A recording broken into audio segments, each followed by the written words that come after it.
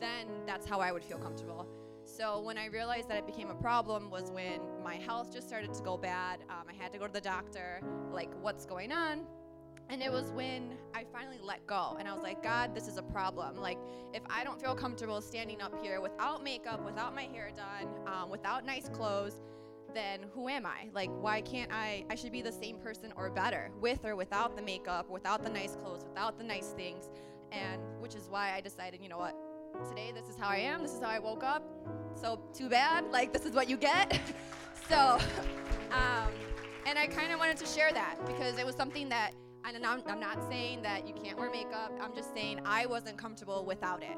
And so this was my problem, and God just worked in me, kind of filtered that out of me, like, hey, you know what, you need to overcome this, you are better than that, like, you are made in my image, like, step it up, because right now you're pretty much saying you're not good enough. So that was something I wanted to share with you guys, that God's worked in me, and now I walk in victory now, so that's that. So the verse I'm using is Colossians 3:15. Let the peace of Christ rule in your hearts, since as members of one body, you were called to peace and to be thankful. So let us pray. Lord Jesus, I just thank you for what you continue to do in our lives here in this church, Lord God, and that you continue to reveal those things that need to come out of us and filter those things, Lord God, through us to overcome those things, Jesus. I pray that we walk in victory, Lord God, and for those that have low self-esteem, Lord God, I just pray that you continue to work in them, Lord, and to give them a peace of mind, Jesus. And I just pray for this service and what you have in store for us. I say break those chains, Lord God, let those people walk in victory, Jesus, and I just thank you, Lord God. Amen. Hallelujah. How many of you guys are thankful that God changes us? Come on, that he sets us free. Hallelujah. Hallelujah. We worship you today, Father. Hallelujah. Come on, put your hands together like this.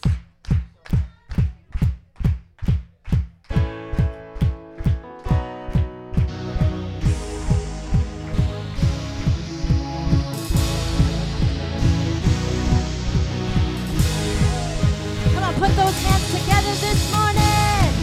Hallelujah. Wake us up, God, to worship you. Oh, can you lift up a shout of praise? We love you, Lord. Come on, say it, pray.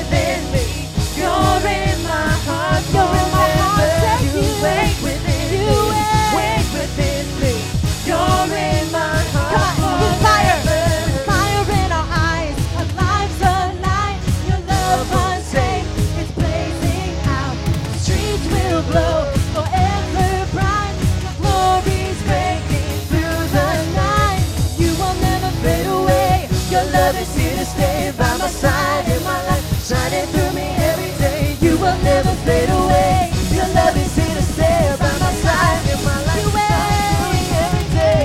Wake within me. Wake within me. You're in my heart forever. You wake within me. Wake within me. You're in my heart forever. You wake within me. Wake within me. You're in my heart forever.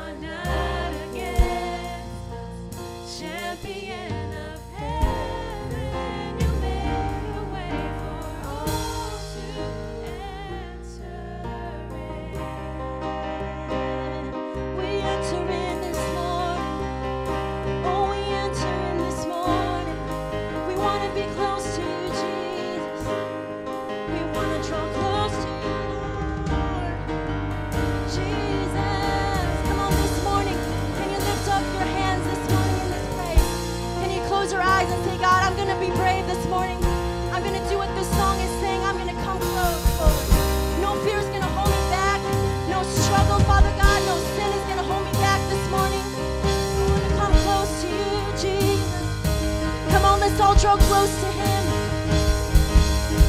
Coming near to you, Lord. We're coming near to you. We're focusing on you this morning.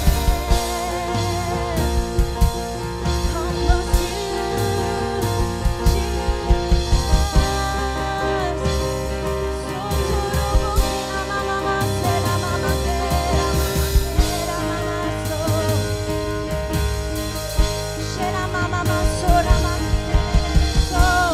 Come on, we want to draw close to you.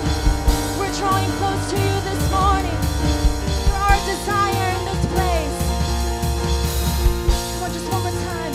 You make me brave. You make me brave. You call me out beyond the shore into the waves. You make me brave. You make me brave. No fear can hinder now the love that made a way. And now your love, just you, come on, in a wave after wave, it crashes over me, crashes over me.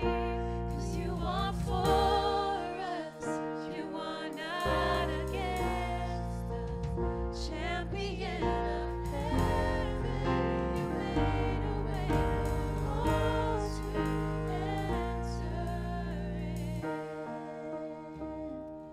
Come near, Jesus.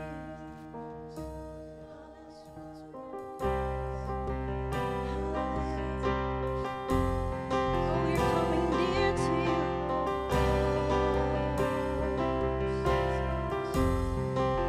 We surrender it all to you, God. We surrender everything, Jesus. We lay it all down to you, God, because you love us. There's no love like yours, God. There's no love like yours, Jesus. God, I pray that you would overwhelm us with your love this morning. Pour over us with your love, God. Like a wave over me. Pour over us with your love this morning. Oh, your love is so sweet in this place. Jesus. There is no love sweeter than the love you pour on me. Come on, that's His love this morning. There is no song sweeter than the song you sing to me. There's no place but here, God. There is no place that I would rather be. I'll tell Him than here, Lord, than here at your feet, laying down everything. I surrender and all to you.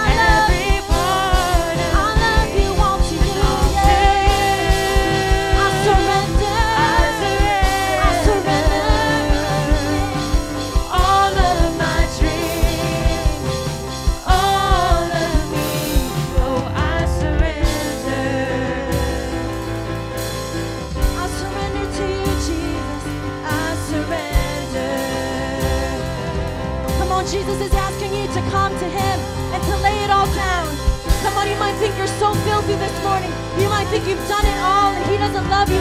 But let me tell you the truth this morning. The truth is that his love is more than you can ever imagine.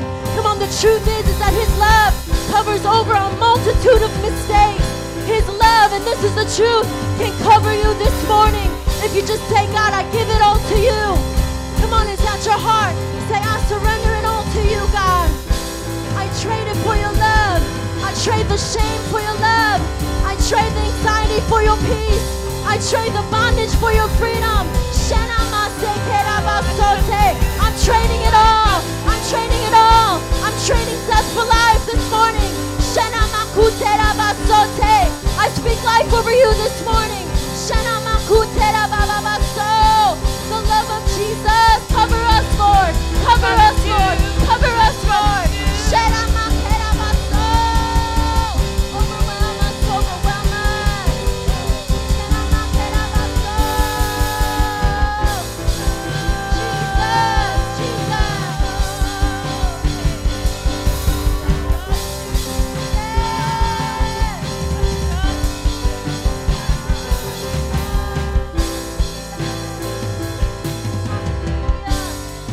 Come on, there's a word for you this morning. There's a word in the house this morning for you. Holy Ghost. Speak,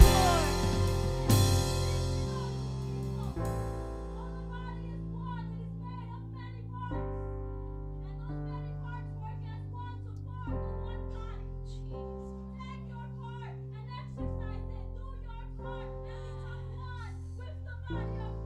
Yes, come on.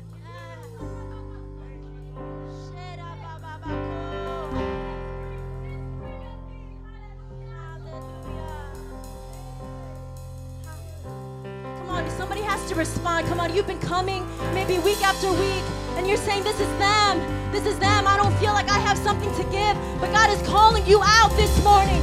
Come on, it's time to take your place. Take your place in the body of Christ. Come on, take your place and be used. Take your place and be disciples. Come on, and be a disciple of Christ. Be a follower of Christ this morning. Come on, if that's your response, say, God, I'm taking my place in the body. Hallelujah. Come on, there's another word in this place. Thank you, Jesus. Thank you, Lord. Hallelujah. Hallelujah, Jesus.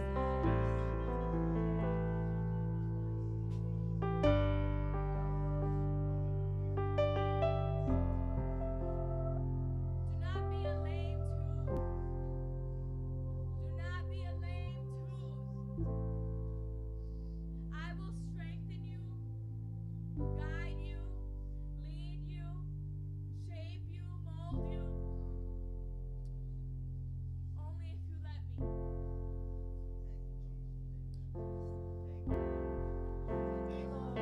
Come on, that word is for you. Come on. Strengthen us, shape us, Lord. Strengthen us, Father.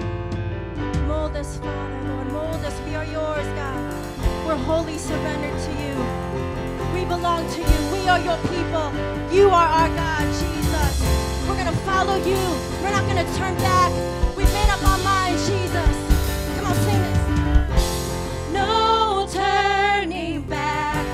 I've made up my mind. I'm giving all of my life.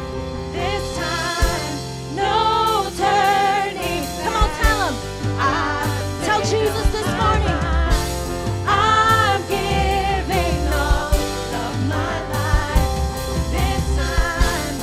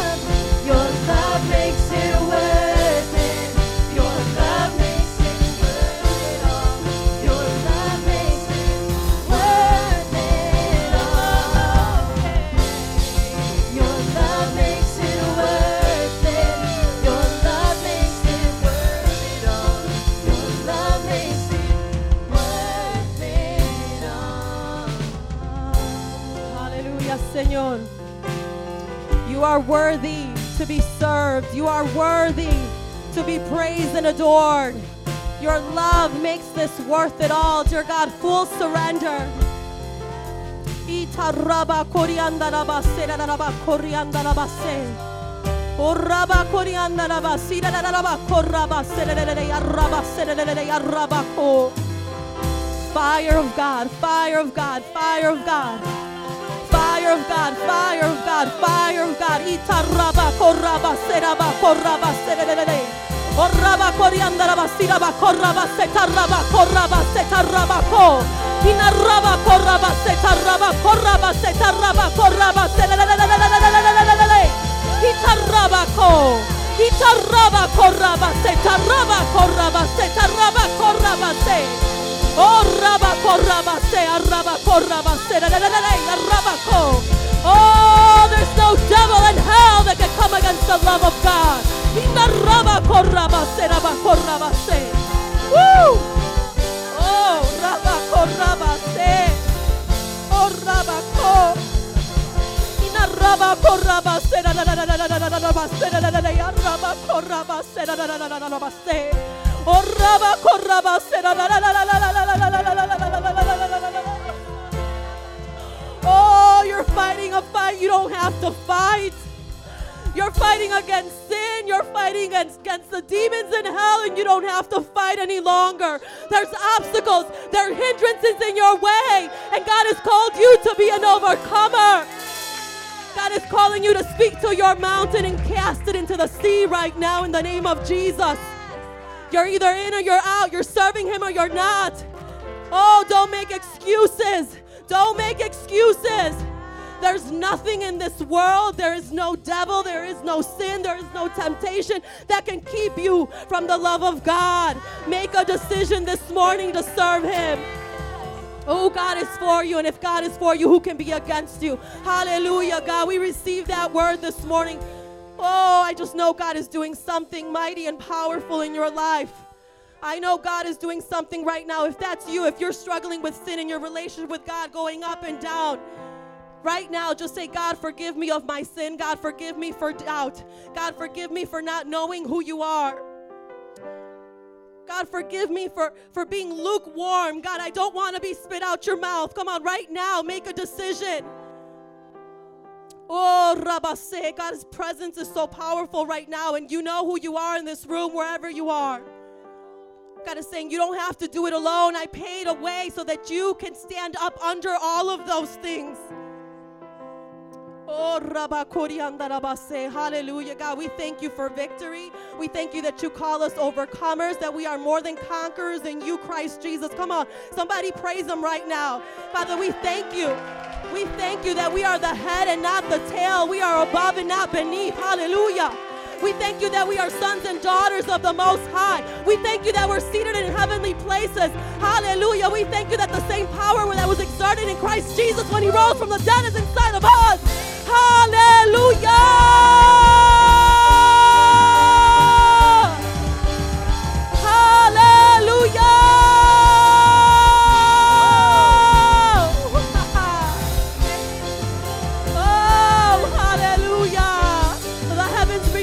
Hallelujah. Thank you, Lord. Come on, if you're excited for what God is doing, give Him some praise one more time. Woo! Oh, welcome to Metro Praise. Thank you so much for joining with us. Please be seated. I want to take this time right now to dismiss all of the children. We're going to prepare our hearts right now in this room to take communion. Hallelujah. God is good. Oh, He is so powerful and amazing, and He's doing something so special. And I believe somebody is going to get saved today. Somebody's going to get sanctified and filled with the Holy Ghost. You guys believe that with me this morning? Somebody who is sick in their body is going to get healed. God is doing something powerful. Amen. And I want to just preach the gospel to you before we take communion. I also want to release all of the ushers to go ahead and start passing out the elements. My name is Pastor Griselda. Thank you so much for joining with us. And I just want to share the love of God with you this morning. It's the love of God that drew me. It's the love of God that's going to draw you. Amen? If you don't receive the love of God, there are consequences to that. And I want to share just The Bible tells us in John 3:16, for God so loved the world that he gave his one and only Son, that whoever believes in him should not perish, but have everlasting life. Amen. He loves us. He loves all of his creation. No matter where you're at this morning, if you're deep in sin, you're deep into a life of darkness, or if you think you're a good person, God loves you. And he desires more for your life. He desires for you to know him, for you to receive that love. And because of that love, you want to follow his commandments. Because of that love, you want to draw closer to him each and every day and live this life out unto him. For God so loved the world that he gave his only Son, Jesus Christ, that whoever believes, if you just believe, if you put your faith in him this morning and saying, God, I don't want this life that I have, I want what you have for me. If you put your faith in him and believe, you will have eternal life. Once this body is done, it's in the body, it's buried, it's in a tomb. Your spirit lives on. And we know that without Jesus Christ, our spirit cannot spend eternity in heaven with him. But with him, we have eternal life. This life here is temporary. It's here today and it's gone tomorrow. But if you put your faith in Jesus Christ, you will have eternal life with the King of Kings. Amen. It's because of that today, every first Sunday of the month, we take time to remember his death, his burial, and his resurrection, because it's powerful. We proclaim the Lord's death. We preach the gospel, and people can be saved. And we can turn to the scripture in 1 Corinthians. Everyone got one? Please stand up to your feet with me as we take this together. This is Paul speaking. He says, for I received from the Lord what I also passed on to you. The Lord Jesus, on the night he was betrayed, took bread, and when he had given thanks, he broke it and said, this is my body, which is for you. Do this in remembrance of me. Amen. Go ahead and take the wafer. If that was you this morning as I was speaking and you saying, that's me, I want Jesus Christ, I want that new life. In a little bit, we're going to have some ushers up here. We're going to have some pastors and deacons to pray for you after. And you can come up and say, I want to receive Jesus Christ as my Lord and Savior. So now take your wafer, representing Jesus' body that was broken for us. And let's just pray over this. Father, we thank you so much for giving your only Son, Jesus Christ, to die, that his body was broken, that received the humiliation, the lashes, the piercings for us. For the punishment that we deserved was upon him. The punishment that brought us peace was upon him. And so we thank you for this today. We remember his death on the cross. We thank you. In Jesus' name, go ahead and take the wafer.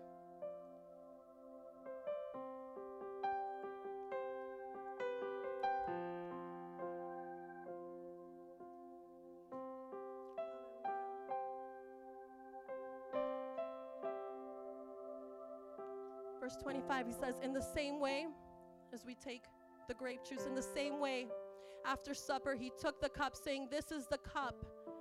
This cup is the new covenant in my blood. Do this whenever you drink it in remembrance of me. For whenever you eat this bread and drink this cup, you proclaim the Lord's death until he comes. Amen. Father, we thank you for this, your blood that represents the new covenant. God, we thank you. We don't have to work for our salvation. We thank you that because of your blood, we can be washed clean of our sin, dear God. We don't have to pay the punishment, dear God, but we can receive your gift. And we thank you for the blood of Jesus that covers us. Father, we give you glory and honor. In Jesus' name, go ahead and take the juice.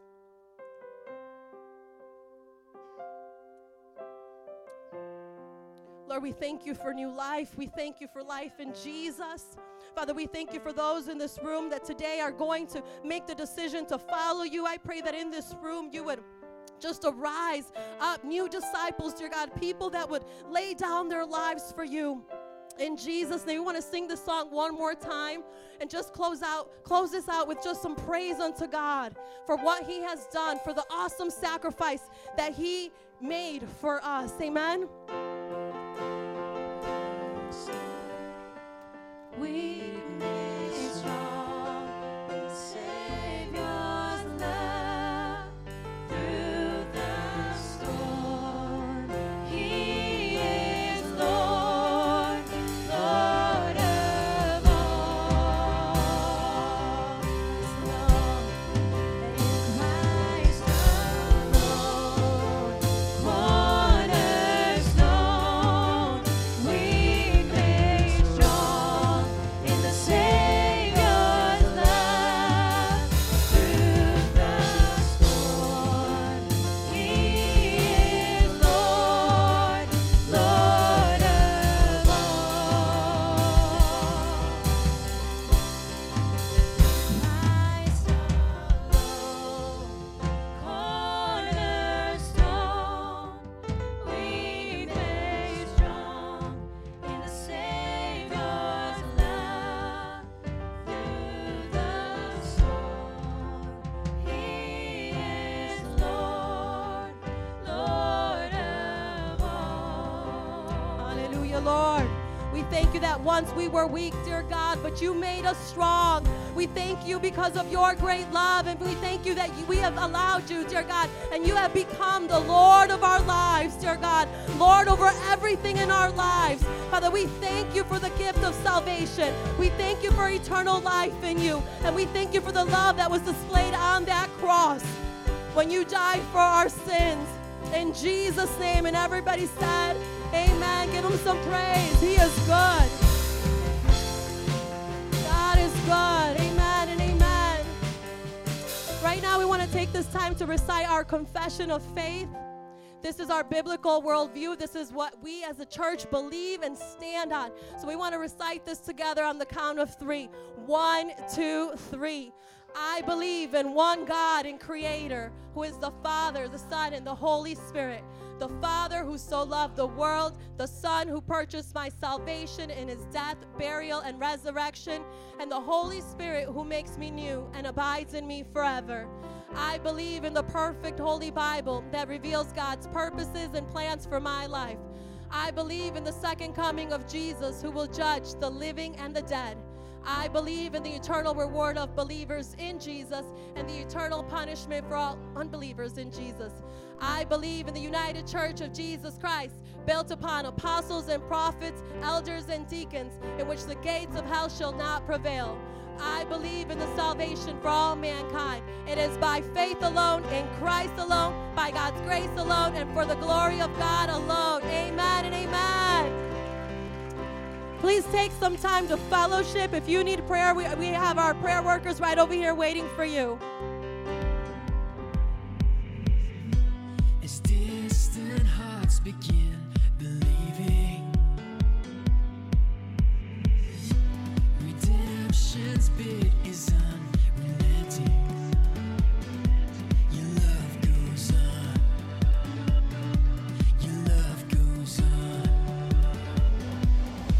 When the world gives way, carry us with your endless grace.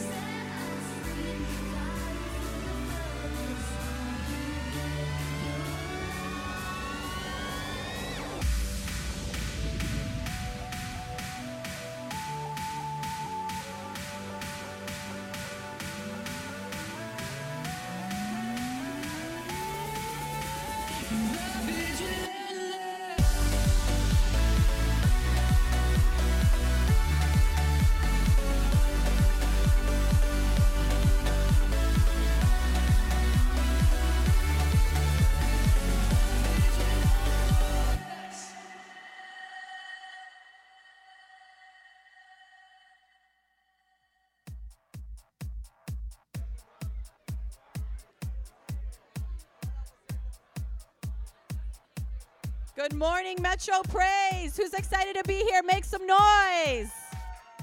I was so busy mingling, I actually forgot that I had to do this. We're feeling the love. Welcome, everybody, to Metro Praise International. It is wonderful to see all of your beautiful faces. Look to your neighbor, say, it's so nice to see you. Look to your other neighbor, say, you better come back next week. Welcome. We are so thankful that you have chosen MPI to come and worship the Lord. How many of you guys had a powerful time in God's presence? Amen. If this is your first time here, we want to welcome you. If you did not receive one of our brochures at the door, our ushers will get one to you right now. You can just fill out the bottom portion, tear it off, put it in the drop box. We would love to connect with you throughout the week and just extend that hand of friendship with you. Our services here are every Sundays at 10 a.m. If we could go to the previous slide, please. Our services here are every Sundays at 10 a.m. And Fridays is our youth group, Elevate. Every Friday at 7 p.m. It's 11 to 18 years old. So if you know any teenagers within that age, bring them on by. They are blowing it up for Jesus, and just they're passionate young people. And how many of you guys believe the next generation needs to fall in love with Jesus? They need to get a hold of God. And so Pastor Ellie and Leilani are doing an awesome job with that. We have an exciting announcement for you guys. Easter Sunday is right around the corner, and we are going to 2 services. Somebody call out, say dos. How do you say it in Spanish? Dos ser. Okay, there you go. 2 services. The first one will remain at 10 a.m., so everything will flow like it has always been. And then our second service will be at 1 p.m. So we are kicking that off Easter Sunday, okay? And then we want to present to you our sermon series that will be following that. That will be kicking it off on April 5th, which is Easter Sunday. Who is Jesus? So we want to encourage you guys and challenge you to keep inviting your friends and family to come to church, but especially for that time, invite your coworkers, your friends, people that you know that don't understand Christianity, that really don't have an understanding and concept about God. We want them to be here. So Who is Jesus is our sermon series. These are the 4 things we're going to be talking about. Savior raised from the dead, or just a buried man? Come on, we know that he's a Savior raised from the dead. Amen. God in the flesh, or just a good man? Miracle worker, or just a good teacher? The only way, or just a way among many? And we believe that he is the only way. He is our miracle worker. He is our Savior who died, was buried, and rose again. So we are excited. We're putting a lot of just love into this series. And so we want to encourage you to just invite people, and let's get ready to grow. Amen. Look at your neighbor and say, it's time to grow.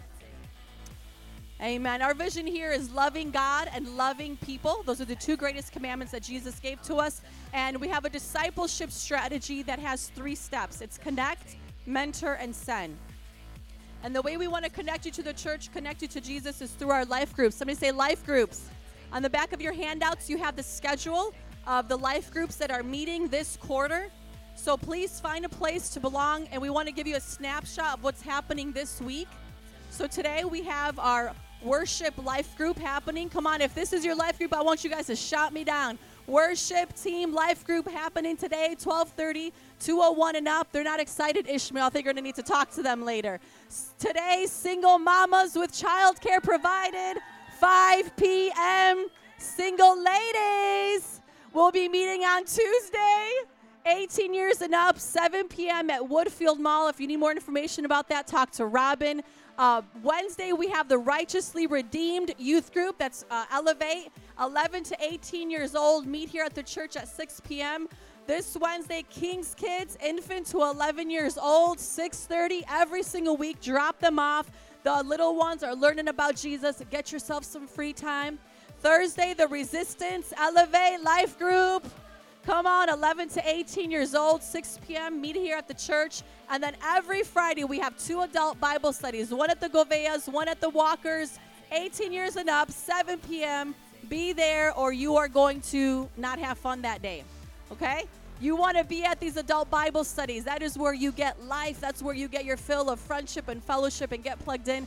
And then Saturday, we have our evangelism team. Come on, evangelism team, make some noise. All ages are welcome for that. Meet at the church at 5 p.m. They're blowing it up. How many of you guys believe Chicago needs Jesus? Look to your neighbor, say, you're the answer. Well, Jesus is the answer, but we're going to give them the answer, okay? So Jesus, you know, he needs us to do it. Amen. And then we want to mentor you. So we want to take you through our 101, which is Welcome to Your New Life. We have leaders ready to take you through this book. And then after you graduate the 101, you'll go into the 201, which is Disciples That Make Disciples with Pastor Jared on Sunday mornings. And this is 12 lessons of just helping you be a leader, how to defend your faith, how to live free, how to live holy. Amen. And then we want to send you out to preach the gospel, to be a soul winner, to evangelize on your job, to go out on the streets. And our goal here at MPI is to have 100,000 disciples in Chicago with 50 churches and then 500 around the world. If you believe we could do that by God's grace, say amen. How many of you guys are ready to learn about tithing? Come on. We are on section 1 of the Disciples Giving book on lesson 9. We should be faithful to tithe. If you could please turn with me in your Bibles to Malachi chapter 3, verses 6 through 8. You could follow along on the screen, or if you would like to turn to the book via the website, it's givingbook.org. Givingbook.org will take you right there. Just click on section 1, lesson 9. We should be faithful to tithe. The definition of tithe is that it is 10% of our total income given to God faithfully. Somebody say faithfully. All right, let's read Malachi 3, 6 through 8. I, the Lord, do not change. So you, the descendants of Jacob, are not destroyed. Ever since the time of your ancestors, you have turned away from my decrees and have not kept them. Return to me, and I will return to you, says the Lord Almighty. But you ask, how are we to return? Will a mere mortal rob God? Yet you rob me. But you ask, how are we robbing you? In tithes and offerings. Let's listen to the main points from this passage of Scripture. Number 1, God never changes. Look to your neighbor and say, God never changes. God is the same yesterday, today, and forever. Though God's requirements from the old to the new covenant may be applied differently to his people, however, his character remains the same. So the tithe was never done away with. What was required of the people from the Old Testament, the Old Covenant, is required of us today. Jesus never did away with the tithe. Number 2, the tithe remains in place for the New Testament. Unlike the dietary laws and the sacrificial laws of Old Testament, which are clearly fulfilled in the teachings of Christ, the principle of tithing remains intact for today's believers. Somebody say amen. Number 3, if we stop tithing, we must repent for robbing God and return to being faithful. God is looking for faithful stewards, faithful people that he can call his children. God clearly defines not tithing as robbing from him. Therefore, we are to be faithful in always giving back to him 10% of our income. Here's the summary. Return to tithing if you have stopped, and make it a faithful practice. Number 1, let's apply this to our life. Repent and return to tithing if you have not been faithful in this command. And number 2, remain consistent in your tithing out of your love and obedience to God. It's because of love. It's because he's worth it. It's because out of relationship that we do it. It's out of relationship that he asks for it. Because how many of you guys know everything we have is because of him? So we freely give it all. We freely surrender. We want to follow all of God's commands. Come on. Let's confess this over our life from the count of 3. 1, 2, 3. The tithe was implied with Cain and Abel, revealed to Abraham, established in the law of Moses, and is still relevant for today. It comes with a blessing and curse. It must be qualitative and a faithful practice in our lives. The tithe advances the kingdom of God, tests our maturity, breaks the attitude of greed through obedience, is mandated for all, and brings us into partnership with God and his church. Come on, stand up with your feet with me this morning. We are so thankful that you have partnered with the Lord, partnered with MPI, so that we can see him do great and mighty things through this city and throughout all the nations of the world. We thank you for your generosity.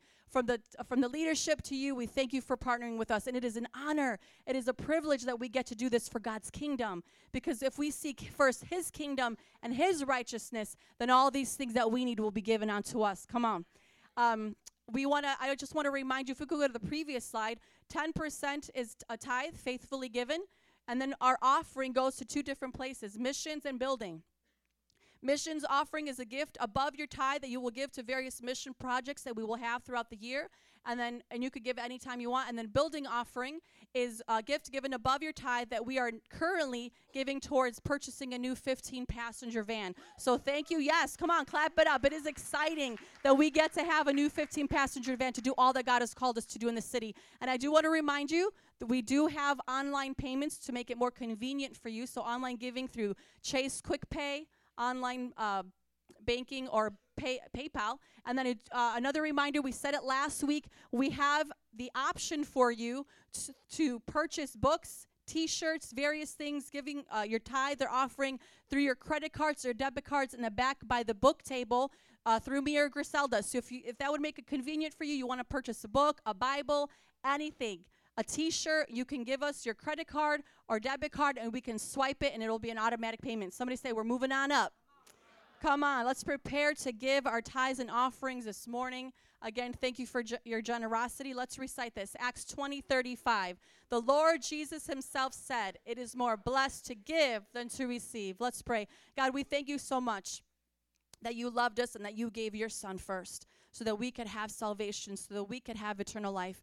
And I just thank you for everybody in this place. I pray that you prosper them, you bless them. I thank you for every tither and giver here. I pray that you would open doors, that they would have, that you would open doors that no man could shut, and shut doors that no man can open. Those that are looking for employment, I pray that you place them exactly where you want them to be. I pray for favor and increase and abundance, God, of your blessings and promises and finances and health and all that we need, God. And in turn, we will give you the glory and the honor and the praise. I just pray, God, that every gift that is given today will be multiplied to be used to further your kingdom in the city and throughout the world. And everybody said, amen. Please come forward as you give this morning, and thank you for your generosity.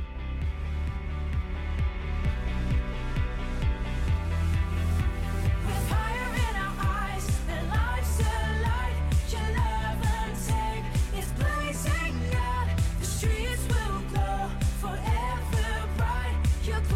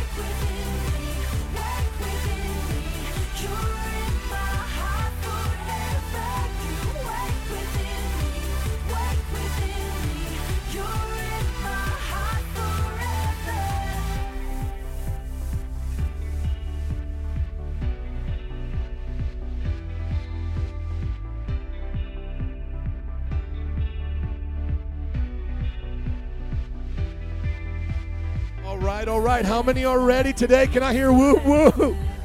Come on. How many love Jesus? Can I get a hallelujah? Amen. Thank you so much for showing up this morning. Today is awesome. You know, every time I think about March, I think about spring. Do you guys kind of think that way? Spring is supposed to be here. It's a little bit late. Did you know that we just had the coldest February in our history, tied with a time like in 1875 or something? But February on average was 17 degrees. Normally it's around 24 degrees. So how many are ready for some sunshine to come out? Amen. Bring it, Lord.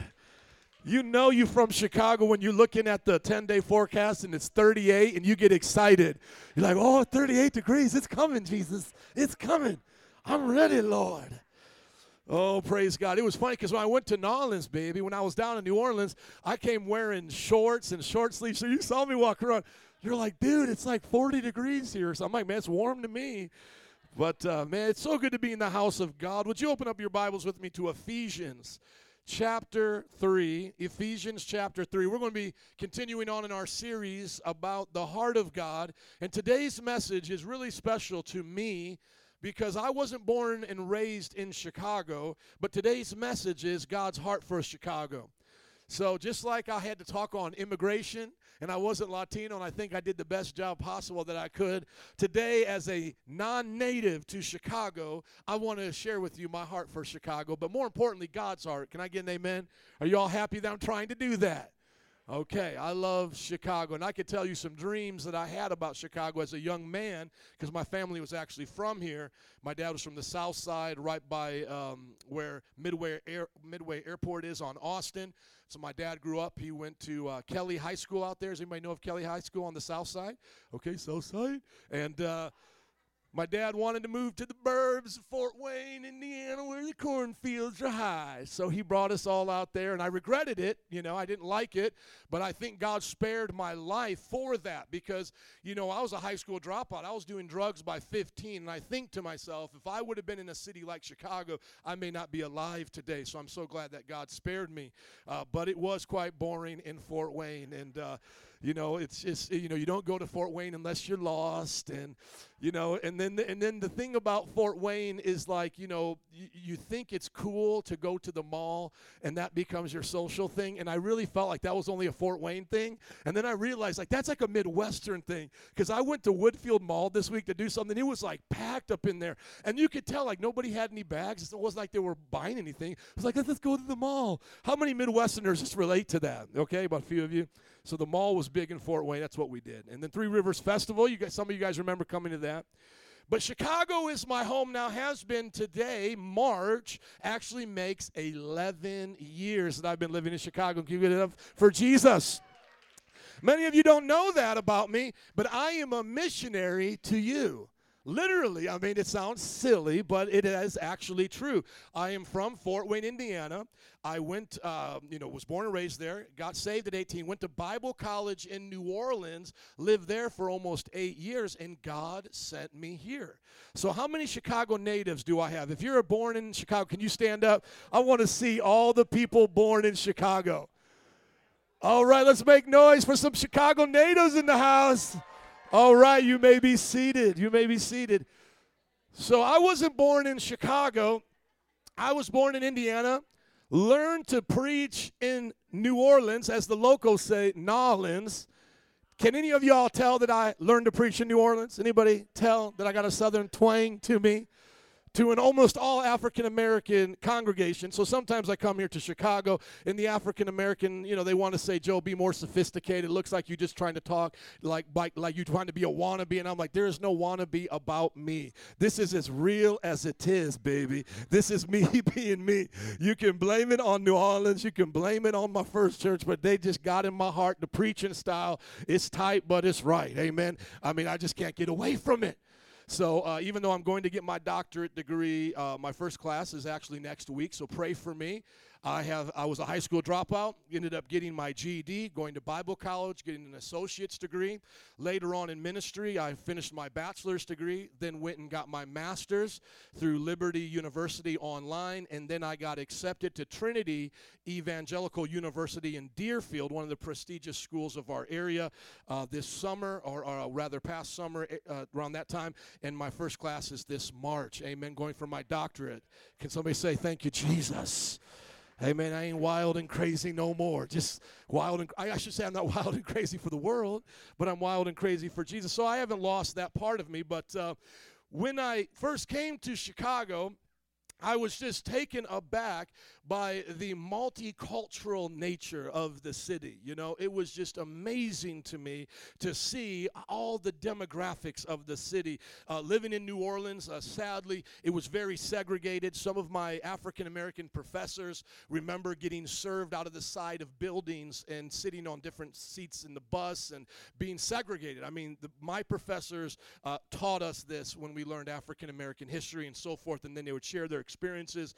And even I, pastoring a predominantly African-American church, experienced racism in just a small part, you know, being with them, taking them to places like Buckaloo, Mississippi, and then, you know, showing up with a van of like 40 African-Americans, a bus rather, and walking into a place, you know, and I don't think any different. I'm just like, hey, we're going to go get pizza up in Mississippi, and we were just probably in the wrong place, and, you know, everybody's looking at us, and you just get that idea that, man, racism still exists. But I remember coming to Chicago, not saying Chicago doesn't have racism, but I just remember just seeing all the multi-ethnic and cultural backgrounds and the blended nature of it. And I think Chicago has that good for it, doesn't it? I mean, there may be some lingering racists hanging around somewhere in Chicago, but it does seem like y'all get along pretty good. Amen. Do y'all love each other? You red, yellow, black and white, Asian, all that. You guys all love each other. Amen. Okay, so that's really, I'll be honest with you, an impact that it made into my heart. And then noticing that, of course, you know, I was on the north side, so I wouldn't, you know, say I know much about Chicago other than what I've been here for 11 years. So I lived on Addison and Pulaski, a few miles from Wrigley Field, and I would always go to these Cubs games with all the Cubs fans that are here, some of the guys I've known for a while, and the Cubs would lose game after game after game, and I would just be like, why are we even going to the games? You know what I'm saying? We're spending all this money, taking all this time out of our schedule just to watch these dudes lose. So what I ended up doing was just riding my bike down to the lake, all the way down Addison, and then I would ride down the lakefront. Has anybody ever did that before? So within the first year of living in Chicago, I would ride down from Addison, almost get killed, and then show up at the lakefront, and then ride all the way down to Hancock, and then ride back. And then one time I actually rode all the way down to where it ends by Comiskey Park. I believe somewhere around there it ends. Yeah, so I rode all the way there, believe it or not. I did that. And one of the things that would just capture my heart, is, I'm sure as many of you growing up here, is like that beautiful skyline, you know. And then somebody actually then took me to the Hancock building, the lounge up there, which has been my favorite place ever since, because you can get up there and just see the entire city.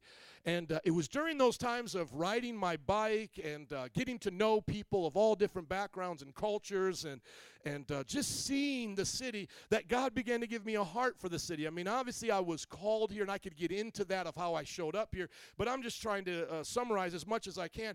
So within the first year of being here, I began to see, you know, Chicago has needs. Like any city, it has needs. And being a newcomer to the city, it was new to me, and I was humble to learn. I was willing to learn about Orozco Candules. I was willing to learn about the Bud Billiken Parade. I was willing to learn about Boricua Fest. I was willing to learn about all the cultures in my Greek family, because I ended up getting married very, very early on living here.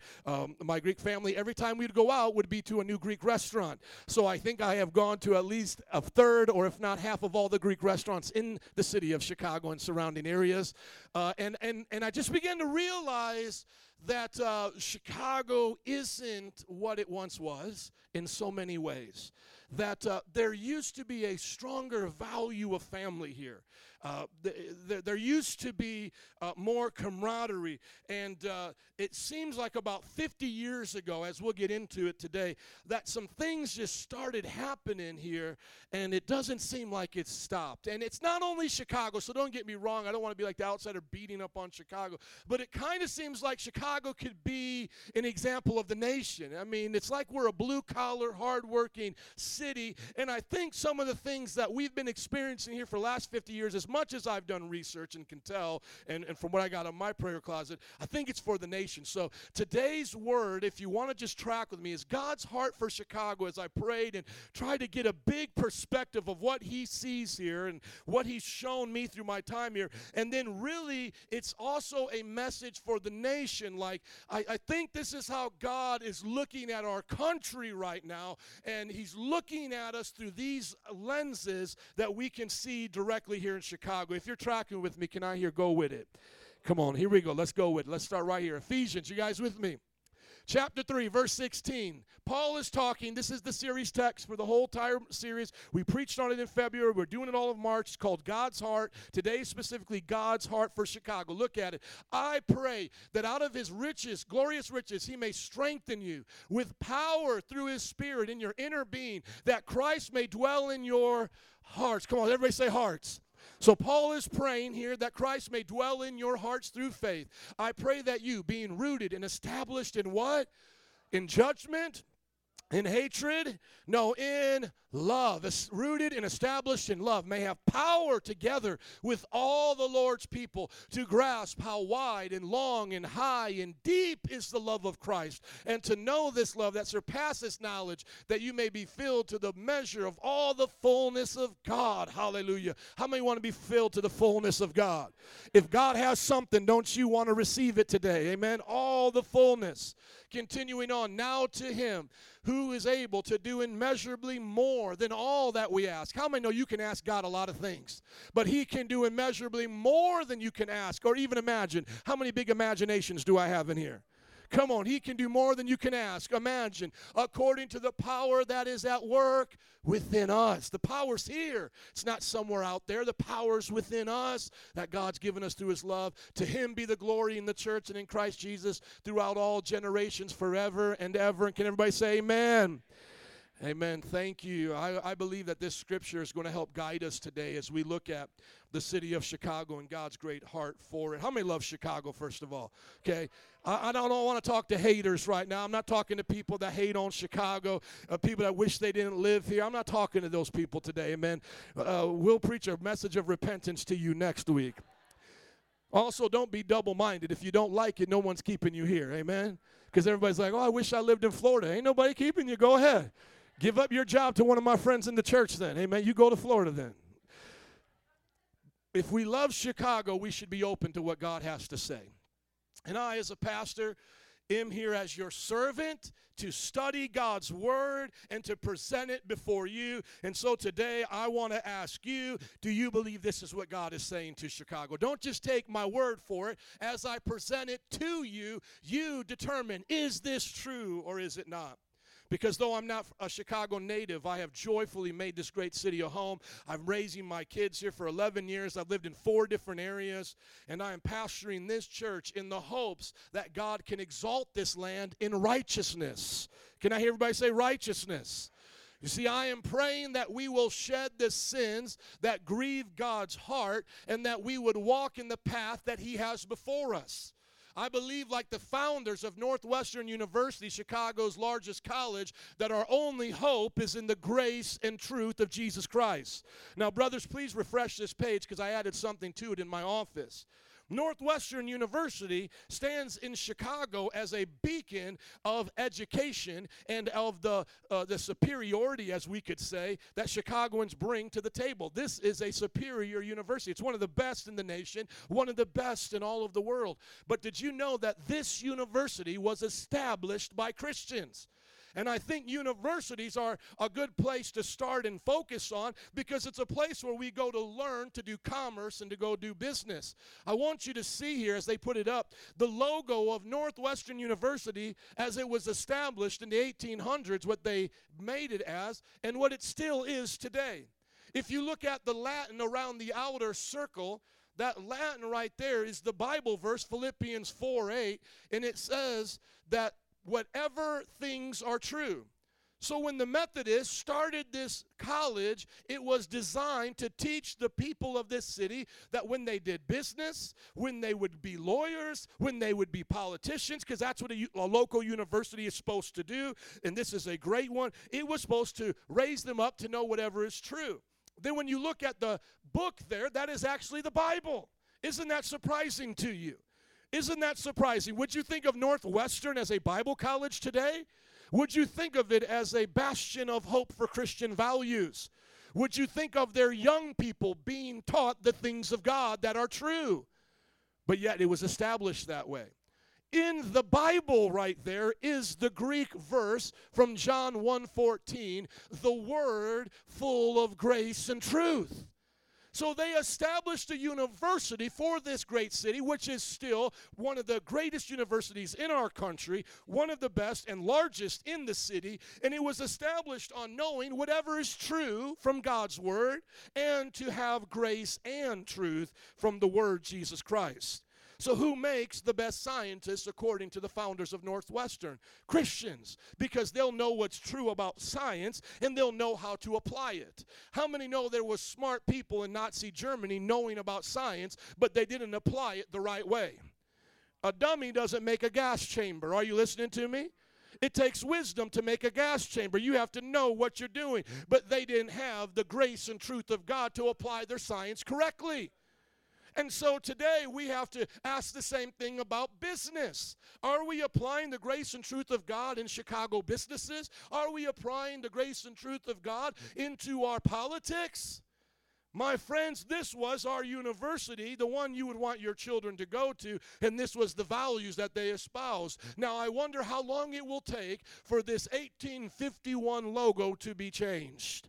At some point, they're going to recognize the absolute hypocrisy of these statements and probably do away with it, as in some ways Harvard has as well. If you didn't know, Harvard, Princeton, and Yale were Bible colleges.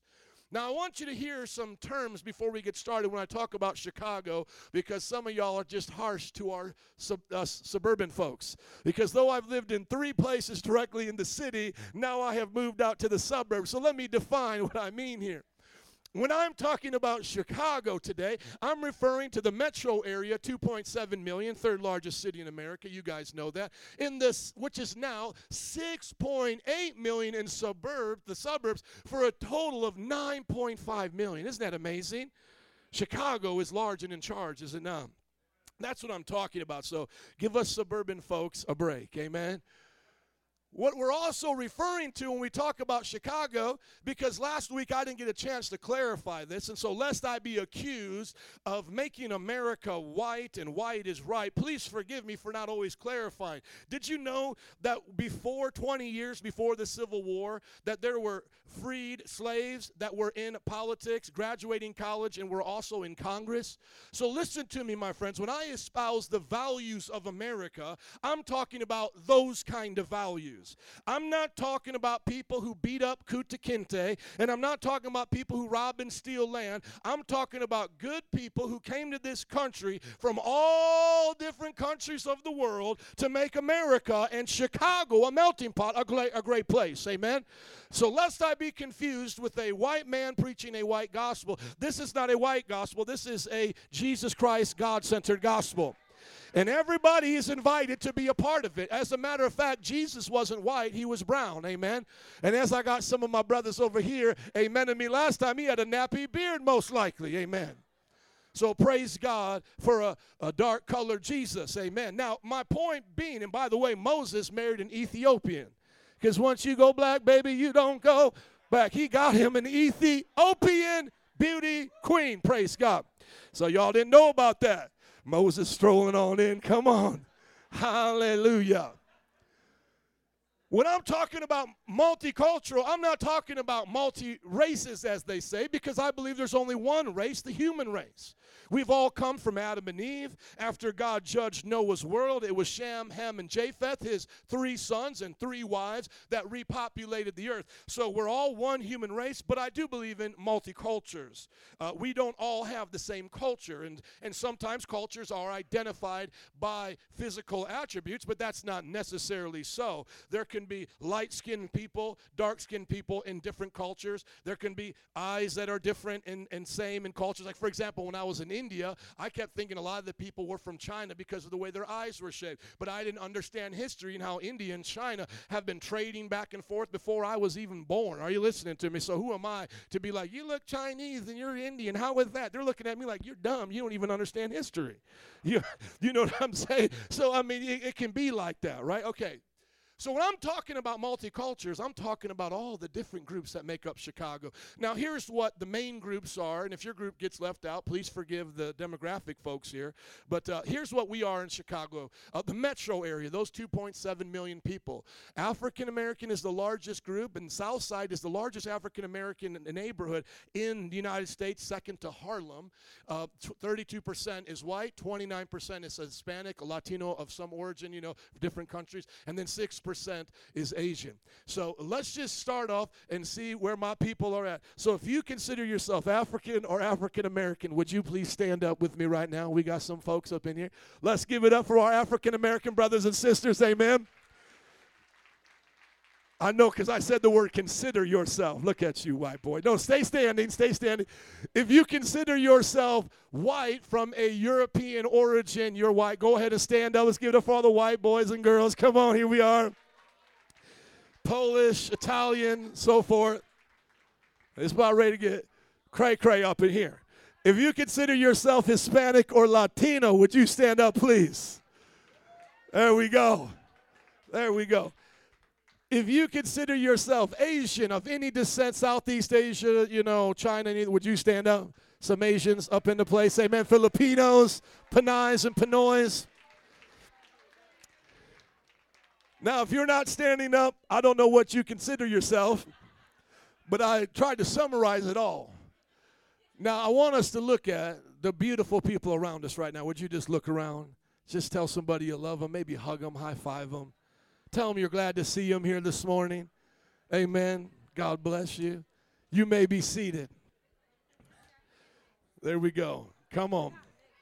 I could do mixed, but I felt like at some point we would be here all day. But for all my mixed folks, if you consider yourself mixed and you're left out on the censuses, you can stand up now, please. Who wants to be mixed? There you go. 2 of you. Okay. God bless you. There you go. You feel better now? Here's a map from 1950. We can't show it all together, but this shows the beauty of Chicago. They actually mapped out a lot of the neighborhoods here. You can find a lot of this online and look for yourself. The different neighborhoods and all the different countries that came to Chicago and began to settle in these communities.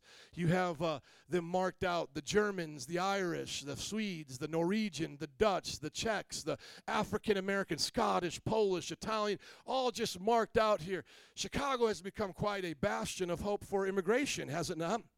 It's a place where we can show the world this is how we all get along. And it's a great idea that people had not only here in Chicago, but what our founders had, what the people who established America had in their heart. Chicago was living out that dream.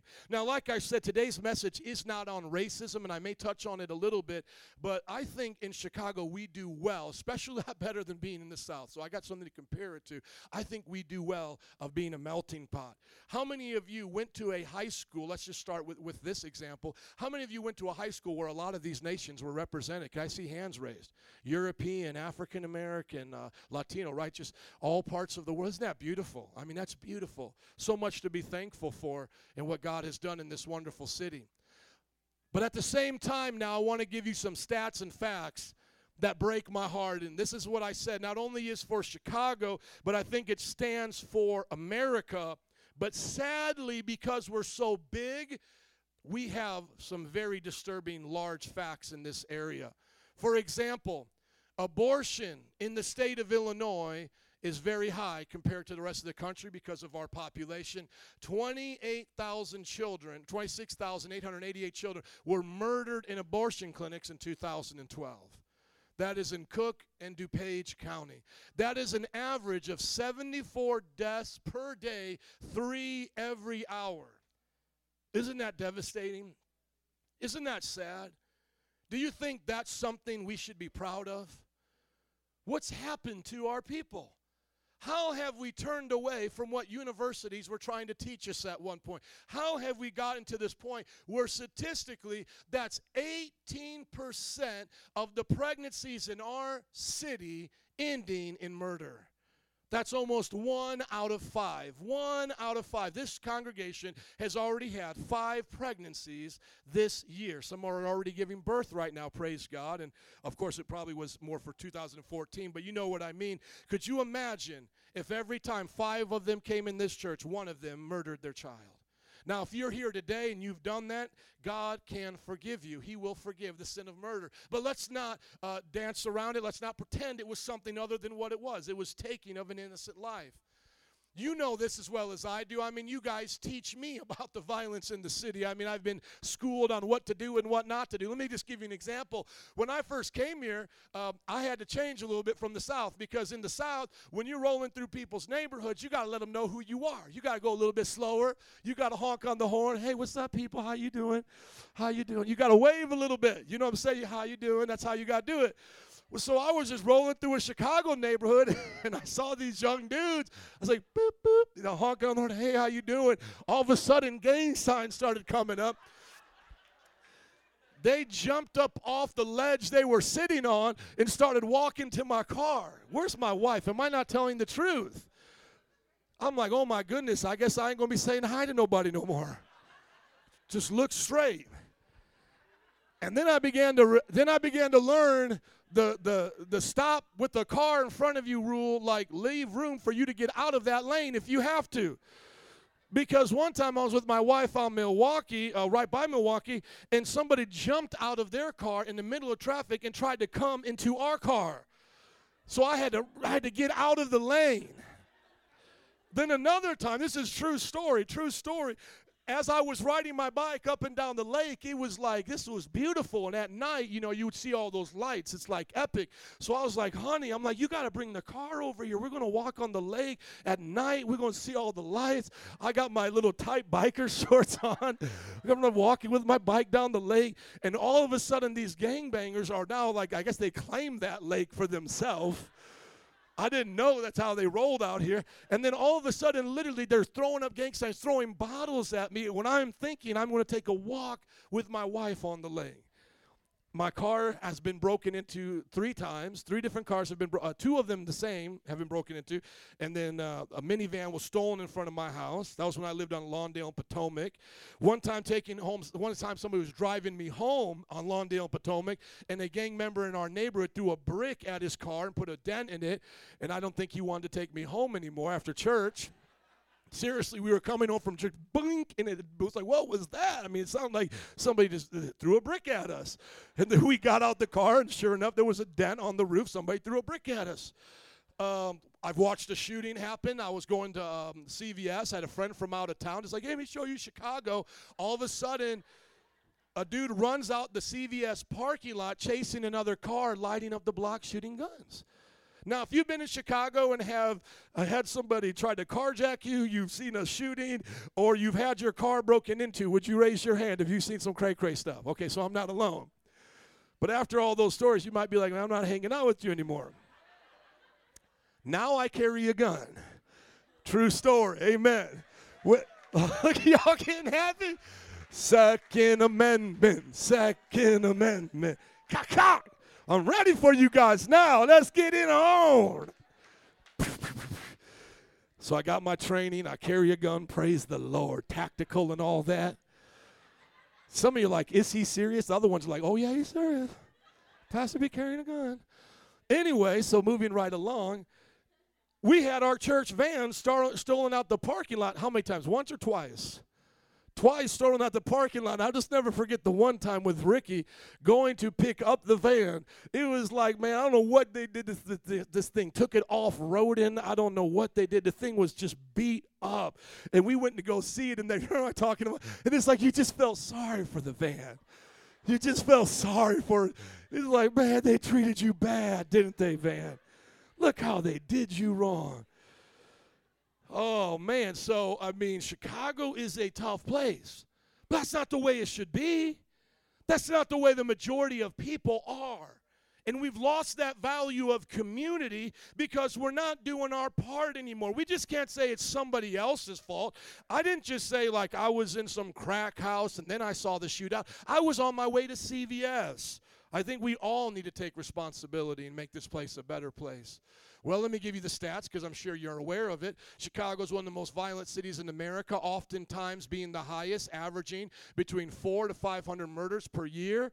And I have the stat here as well. You can look it up. I believe it's Chicago Tribune. Though sometimes our murders go down, it seems like the number of shootings are going up to whereas last year there was 2,500 shootings. Isn't that something? Now, they've called it Chirac for those reasons, and we need to bless our city, not curse it. But there is some truth behind the violence. And then when we look at corruption, how many of you here, there's not many much older than 50 here, so many of you would be within my age range. Those who are older than 50, we're glad that you're here. But how many of you are just kind of like, young adults growing up in Chicago, and you've always just kind of had this funny feeling like politics are a little corrupt around here. Like politicians they're just not right. Like something's not normal. Like if you've grown up, well, if you're older than 50, you probably know why. In the last 50 years, 4 of our governors have been arrested and have done jail time. So it's not just like, I wonder if there's some truth behind that. No. Rob Blagojevich went to jail, is in jail. George Ryan went to jail. He still may be there. Dan Walker and Otto Kerner in the 60s and late 60s there. So you see we've had 4 of our governors in jail. Now, that's not normal, folks. That shouldn't be okay with us. Somehow, either we don't know how to vote for folks or these politicians are crazy. And it may be a little bit of both. Amen. Maybe a little bit of both. So I want us to be honest when we hear this text. 3 texts I'm about ready to read because I believe God has a heart for us. Now, like I said, I could say so many other things, but I'm trying to summarize this for what we need to do and call to action. Let me read these 3 scriptures. If you want to turn there with me, you can, but I got to go through them quickly for the sake of time. Proverbs 14:34, then Proverbs 6:16 through 19, and then John 1:14. Let's start with this Proverbs scripture right here, 14:34. This is Solomon talking. He was a king. He was very wise. He says, righteousness exalts a nation, but sin is a disgrace to any people. So you could put city in there as well. Righteousness exalts a city, but sin is a disgrace to any people. Have we not seen this in Chicago now? Sin is a disgrace to us. It's a disgrace that we have to be afraid to go to the lake with our wife because of gangbangers. Now, politicians may want to argue over this. We need to up the police. We need to, put the parents in jail if they don't keep track of their kids. We need to get rid of these corrupt pastors in the community that aren't helping. Yet there's probably 101 different things we could say that need to change. But God summarized it as righteousness. We just need to do what's right. So start wherever you want. Parents need to do what's right. So parents, raise your kids right. Teachers, teach the kids right. Policemen, treat the children and youth right so they'll respect you. And then everybody here act right. But if we fall apart at the family level, the educational level, the civil government level, then we now have disgrace and we can't blame anybody but ourselves. At some point, we have to look back into the past, into leaders that have made great changes in our nation, whether it be Martin Luther King Jr. or the founder of the Northwestern University, those Methodists. We have to look back and say, if they did it right, we can do it right. If they raised their kids without Lil Wayne, we can raise our kids without Lil Wayne. Are you listening? If they raise their kids without having sex before marriage, we can raise our kids without having sex before marriage. If they didn't have to kill their babies in abortion clinics, we don't have to kill our babies. We can make a choice to return to the biblical values that were a part of this nation. Weren't always in the forefront, weren't always obeyed. Not everybody always followed. That is correct. But it was there, and there were righteous people there. And that's why God exalted a nation. That's why God exalted Chicago. Good people were here that followed the righteous values of God. We need to return to that because the majority of Chicagoans still claim Christ. They still call themselves Christians. The majority of Chicagoans are not satanic. They're not worshiping the devil. Most of them still consider themselves Christian. So that means they should follow Christ, should they not? Let's not blame the devil for what Christians are doing to themselves. 70% of those getting those abortions are Christians. Can we blame the devil for that?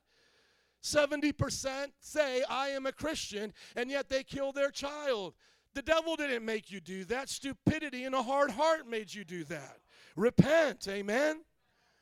This other scripture is going to be where I want to spend some of our time, and it may sound harsh at first, but I hope that you hear God's heart in the midst of this. How many of you love some things? Let's talk about food. How many of y'all love to eat some things? Like, how many pizza fans we got up in here? Okay, you all love to eat pizza. How many think there's some toppings on pizza y'all don't want to rock with? Like the typical anchovies. Nobody want to do that. My Greek family loves that, by the way. But there's certain things you're not going to eat, right? How many love burritos? Come on. How many know there's some things on burritos you just don't want to put in there? Like cow tongue. Oh, I don't want a cow tongue burrito. No, thank you. Cow brain burrito. Everybody wants me to eat the craziest thing. It's always like when I hang out with their culture. It's like, you got to eat this. It's so crazy, Pastor. You'll love it. And I'm like, don't give me the stuff that makes me puke, okay? Let's start off with the easy stuff here. Let's start off with the good stuff. But when you think about it, if we love things and we hate things, where do we get that from if we're made in the image of God? We must get it from Him. So there's things that He loves and there's things that He hates. Let's look at what He hates. There are 6 things, yes, even 7, the Lord hates that are detestable to Him. Number 1, haughty eyes. Number 2, a lying tongue. Number 3, hands that shed innocent blood. Number 4, a heart that devises wicked schemes. 5, feet that are quick to rush into evil. 6, a false witness who pours out lies. And 7, a person who stirs up conflict in the community. Does this not speak to you today? I'm with you as a Chicagoan. This speaks to me. Does God love these things or does He hate them? Come on, and do you see it in Chicago today? Some of you, do you see it in yourself? John 1:14, the scripture that we talked about Northwestern having as well as their motto, it should be our motto. The Word, Jesus came in the flesh, making His dwelling among us. We have seen His glory, the glory of the one and only Son who came from the Father, full of grace and truth. So we should understand the grace of God, the forgiveness of God, the mercy of God, but yet we should understand the truth of God. We should not say it is okay to keep on sinning and keep doing wrong just because Jesus is going to forgive me.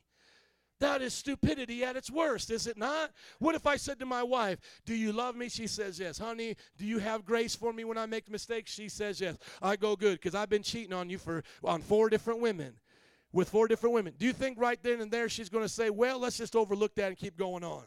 Now, how about if I go one step further and go, well, do you forgive me? And I want to stay with them now. So let's say, you forgive me. She goes, yeah, I forgive you. But then I say, well, I want to stay with them. Would Nancy say back to me, go ahead, keep cheating on me because I'll keep allowing you to do that? If my wife wouldn't do that, then why would God allow us to do that? How long, parents, would you allow your children to bring drugs into your home? Just blatantly. Here's drugs, Dad. Here's drugs, Mom. How long would you let them do that without you putting your foot down? We have gotten to the place in our culture where we're doing the things that God hates, and we're not only just doing it in secret as it once used to be done, because yes, sin's always been in the world, but now we're charging you money to go see it in a movie theater. People are paying for it to put it on their iPad. We're now calling it entertainment. What would have made our grandparents blush 50 years ago, Katy Perry gets to sing at the Super Bowl. Ask your grandparents what they thought about 2 girls kissing. And then think about the Super Bowl, the most televised event in the world, and we place before us this kind of singing. I mean, I was watching as well, I think it was President's Day, at the White House, a concert, and I was just thinking to myself, as Eminem was up there just cursing and just being vulgar, I was thinking to myself, because I've traveled over the world, I couldn't even imagine taking my friend Edward from Pakistan, who I had to meet in Nepal because he couldn't fly to India because of their conflicts. So he met us in Nepal. I couldn't imagine telling him about America and then saying, travel with me to the White House, the beacon of our democracy, and then that concert being on. It would be a disgrace. He would look at us and say, no wonder the terrorists hate you so much. This is how they see you. Greedy, filthy, dirty. They have a book that they actually believe in those commands. No wonder my nation hates you. And I'm not giving them justification because I know not all Americans are like that. But can you believe just how brazen and prideful we've gotten in our sin that we put it in the most public of places, a Super Bowl show, a White House concert for the soldiers on President's Day, and then we wonder why our nation is full of all of these troubles. You know what I consider it? I consider it someone who never takes out the trash. Now, I'm not calling people trash. I'm calling the behavior trash. So track with me. Imagine if every day you took your garbage can and your garbage, instead of taking it out of the kitchen and putting it into your garbage can out back in the alley or whatever, imagine if you just took it out and you put it into your living room. How long do you think it would take for it to smell? How long do you think it would take to be a disgust to your friends that came over? And imagine you just keep piling it up, piling it up. My friend, that's our culture today. We need to repent. We need the grace of God, but we need the truth of God to tell us how to repent. We need to make it right and not just be a church on Sunday that says, rah, rah, rah, shish, kumbah, let's do something about it. But no, actually walks out of here and sets the example. So who's the first person? I'll be the first person. Follow me as I follow Christ. Follow me around as I follow Christ. Look at my life. Do I treat my wife as I ought to? Am I loyal to my wife and kids? Do I treat my neighbor as myself? Am I honest in my dealings with business and taxes and all the things of this world? Do I abide by the laws of the land? Do I teach God's precepts and moral commands? I mean, start with somebody. Start with you if you don't want to start with me. But there has to be light. There has to be salt in this world. Can I hear an amen? I want to go through these quickly. I don't have a lot of time, but I want you to see before we get to the part where we pray, because we are going to pray today for our city and get some action points of what we can do. But I want you to see what these 7 things are that God hates. Number 1, God hates the haughty eyes. That is a prideful look in our eyes. It's the opposite of gentle and humble, only looking out for one's own benefit. Now, I don't want to keep beating up on music today, but does not music reflect this prideful look being exalted in our culture? And I'm not just talking about rap. I'm talking about most of our music and entertainment. You look at the rock, you look at the singers and all this. Is it not all just about them? Is it all not just about their selfishness? Now, I know some of us like to watch these shows like The Voice and all of this, and I know that there's talented people out there. But when it really gets down to it, it's not a lot of what drives that industry. It's just full-on selfishness. Like, worship me. What do they even call the American Idol? Idolize me. Worship me, buy my album, listen to me. Is that not the heart of our industries? The same thing with movie stars. Like we get so like enamored when Brad Pitt went to New Orleans, does this charity. But is he really humble? Is he really serving Christ, or is he serving himself? Now we look at the famous people that way, but look at your own life. When somebody comes up to your desk at the office or at the service place or you're servicing people, do they see a look of pride in your eyes? Like it's all about you? These customers are just a burden to you in your time? Or do you come to them with gentleness? Can they see gentleness in your eyes? Can they see respect? Do you respect them? How many know when somebody respects you? Doesn't a lot of it come from their eyes, from their facial expressions? Of course, from their words. We'll get to that in just a moment. But we should look at people with eyes of compassion. How may I help you? We should be in our worlds of business and family, humble and gentle. Number 2, lying. They say on average people lie 7 times a day. And those are just people who are asked if they're lying, and they may be lying about that. We don't even know how much people are lying in our world today. But it could be just as small as your personal taxes. Do you lie on your taxes? Are our politicians lying about what they're doing? Are people lying in business? Will this phone really work? One of the things that just blows my mind now is not only do you have to buy the phone, these electronic things for so expensive of a price, but now they want you to buy these warranties. You guys see these all the time? I'm not much older than some of you here, but I remember a time when you could buy something you would expect it to work. You understand what I'm saying? And I wasn't even around when they were making toys out of steel and iron, but I'm just saying, like when you bought the Nintendo, the idea was the thing was going to work. You didn't buy the Nintendo. Do you want 190, like the Nintendo's like 150. Do you want to buy the 199 warranty plan with it? Well, when does the warranty quit? Well, it quits after 3 years. You mean you only get, first of all, I don't even get it with the purchase. It's 90 days with the purchase.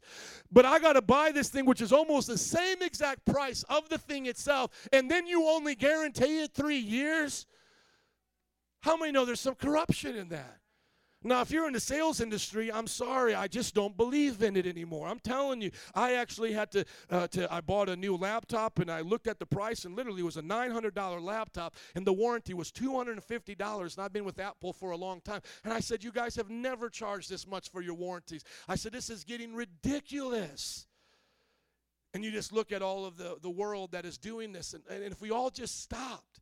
You see, if like the people in Apple are just people like you and I mean, that's not like they're space aliens. They're like people like you and I.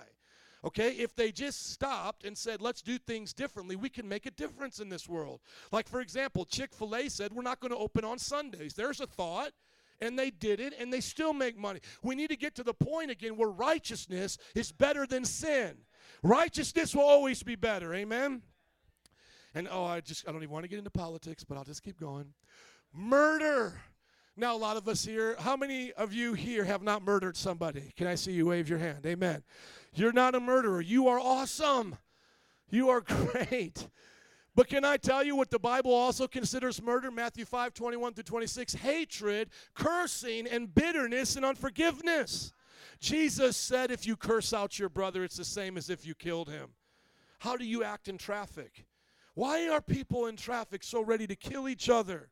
Have you noticed that? I know I talk about it a lot here, but have you noticed it? Can I tell you why? I've actually done a study on this. I've actually had to study these kinds of things in one of the classes that I'm taking for my doctorate. You know why? It's one word. I bet you could guess it if I gave you the first and last word. It starts with an S and it ends with a S. Stress. Selfishness. Stress. I just had to love on you because you at least guessed. Everybody say stress. We are so stressed out in this culture right now. We have lost our margin. We have lost the white space around our plan of our lives. We have gone to the edges. We don't have the time that we used to. Not to be with our family, not to relax, not to go on vacations, not any of this. Because we have bought into this lie that if we're not doing, we're not going to be happy. And we need to back up and say more is less. And then get the stress out of our life. Well, you know what? The Bible talks about that. I read an entire book on it. If you want to get it, it's called Margin. God commanded us, work 6 days, rest 7. I challenge everybody here to do that. And then every day the Bible says to spend time with your family and to rejuvenate and to find the purpose of why you do what you do. What's the point? Everybody look up at me. I live in the suburbs. What's the point of my friends and neighbors working so hard for their families when they don't know their kids? Wouldn't you rather take a downsized apartment and know your kids? Hello, somebody. Let's get our priorities straight, amen? Wicked plans. You know, God hates when we make plans for wickedness, plans for perversion. Do you know that the first Playboy Mansion was in Chicago? True fact. The first Playboy Mansion was in Chicago. God looks at our addictions and our pornographies, and he not only judges it and says he hates it, but he's broken for us. Because we're the ones hurting ourselves with all of our wicked plans. Who is the one in jail hurting the most? Of course, it affects their children and all this, but eventually their children can make right decisions and live a good life. They'll still be stuck in jail. And then ultimately, they're going to be judged by God. Who does the one addicted to pornography hurt the most? Themselves. Selfish plans, selfish ideas. We've lost ourselves. We need to find that if we deny ourselves, we can find who we really are in Christ. evil feet going to do evil things, evil entertainment.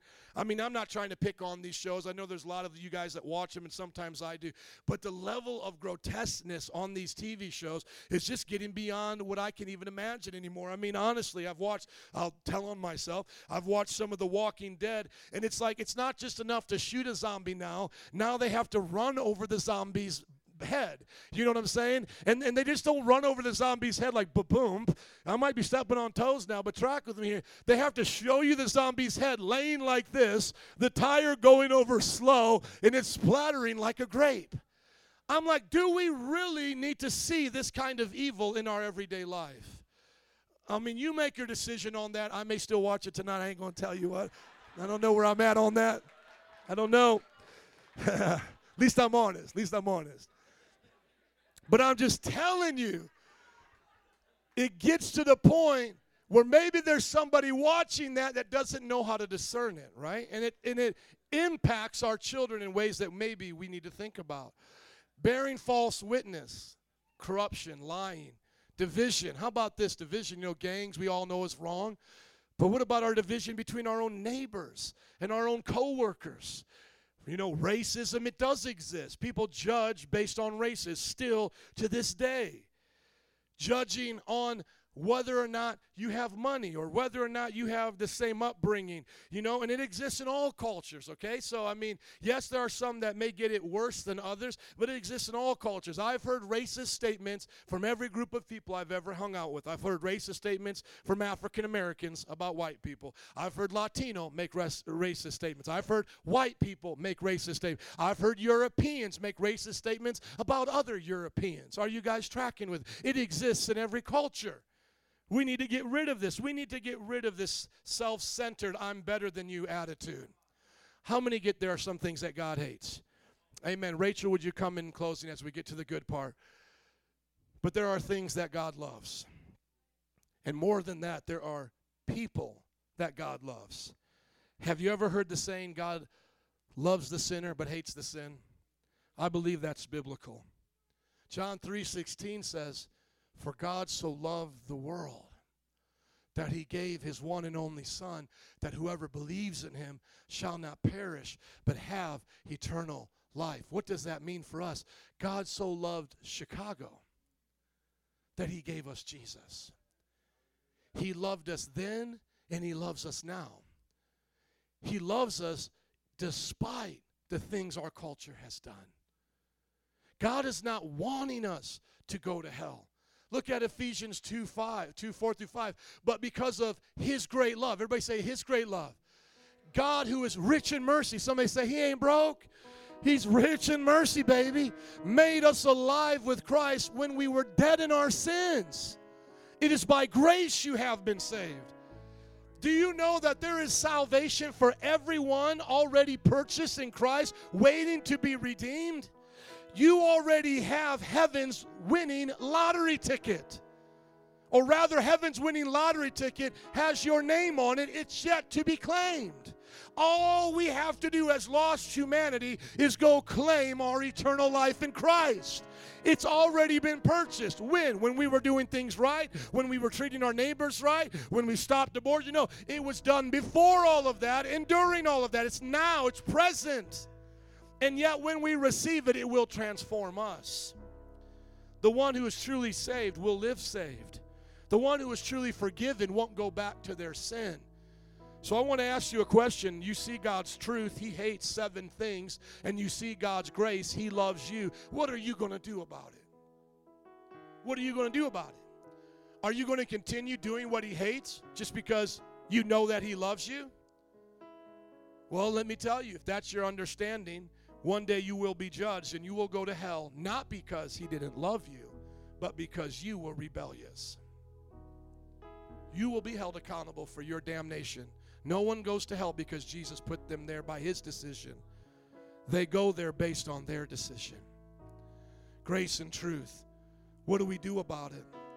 Well, the first thing is you got to be born again. But I knew predominantly here I'd be speaking to people who are already born again. If you're born again, can I hear an amen?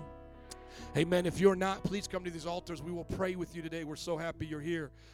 But here are the two things that Christians are to do. Number one, begin to be an intercessor, and that means to pray on behalf of others. So not only do you need to live right, you need to start praying that others live right. And our prayers need to be in accordance to God's will. Not just God, make a Republican get into the White House or a Republican governor. No, we need to pray, God, I don't care if it's Republican, independent. God, make the governor righteous. Make the mayor righteous. Let them be righteous, God. Right? That's what we pray. And then we need to preach. And preaching doesn't just mean, I'm going to go get a pulpit somewhere and start preaching with the microphone, though that would be cool. We want to start 50 churches. Sign up for SUM Bible College. There's a little commercial for you. But no, you need to preach the truth about God's grace wherever you go and the commands that He has by correcting, rebuking, and encouraging. So let's say you're on your job and one of your coworkers says, hey, you know what? We're supposed to finish this, but let's tell our boss we did, and let's go out and do something, and then we'll finish it tonight. I mean, that's lying. Don't do that. Or maybe you're sitting down, you're doing your taxes, and they're saying, well, how many kids you claiming? And it's like, well, I'll claim my cousin's kid. No, don't do that. That's lying, right? Or maybe you're doing business with somebody, and maybe you're selling insurance or something, and there's only 2 plans that they need, but if you get a 3rd plan, you're going to hit a quota for that month. But they don't need that plan. You tell them all you need is 2 plans. Adding that other plan to them is your selfishness. Do you get it? We need to be preachers and teachers of God's word, demonstrating what our prayers are. I can generally tell people's prayer life by their ability to communicate God's word. If you don't know how to communicate God's word very well, it's generally because you don't pray very well. Think about that connection. Why? Because in prayer, you learn God's heart, you learn to understand His word, and you're communicating that back and forth to Him. My children communicate in the language of English because that's how I communicated to them. God speaks through His word. So if you don't have a prayer life and you don't develop that life with God, you really won't know His word. But if you develop a prayer life based on His word and you speak His love language, the things that He wrote down, you'll become so comfortable with it that you share it with others. And so literally you and I become, in one sense, our own answers to prayers. God, I pray that you save my sister.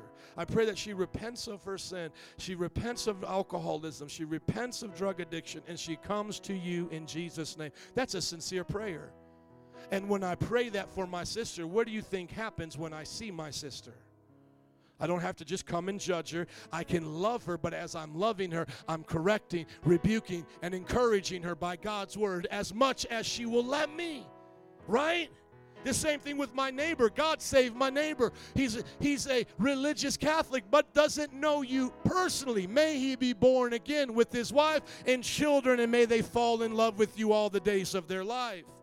As I pray for him that way, when I hang out with him at his house, I can communicate that same desire because it's here in my heart, and it's God's heart for him. See, do you have God's heart for people?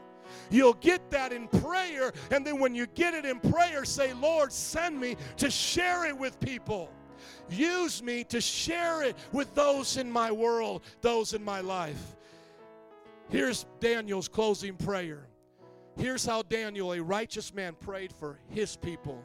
His people were captured and brought to Babylon.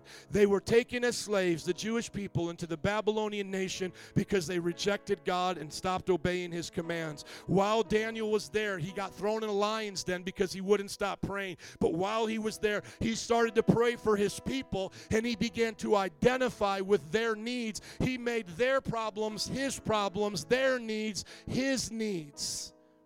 And this was the prayer that this righteous man prayed. How many heard of Daniel before? This is why he was thrown into the lion's den, for praying prayers like this. He would not stop, and that's why he was thrown in there. Daniel 9:4 and onward. I prayed to the Lord my God and confessed, Lord, the great and awesome God who keeps his covenant of love with those who love him and keep his commands, we have sinned and done wrong.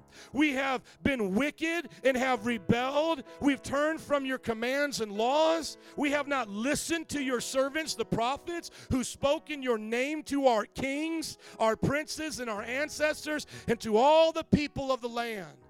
Lord, you are righteous, but this day we are covered with shame. The people of Judah and the inhabitants of Jerusalem, all Israel, both near and far, in all the countries we have been scattered because of our unfaithfulness to you.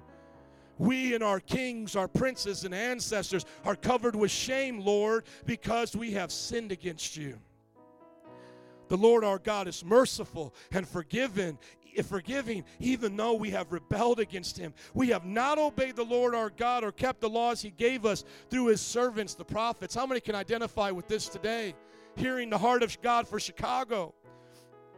All Israel has transgressed your law, turned away, refusing to obey you. Therefore, the curses and sworn judgments written in the law of Moses, the servant of God, has been poured out on us because we have sinned against you. Do you know that? Look up in your dictionary what Thanksgiving was started for. Look up the Thanksgiving address of George Washington. Look up the Thanksgiving address of Abraham Lincoln. These were solemn assemblies of prayer. They prayed for our nation, friends. They prayed for their posterity, for their future grandchildren. And they said, God, if we don't do what's right with this freedom, you're right to judge us.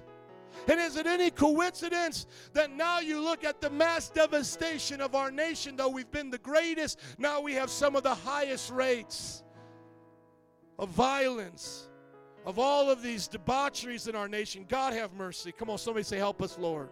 Our nation needs to come back to God, does it not? Verse 12, you have fulfilled the words you've spoken out against us and against our rulers by bringing on us great disaster.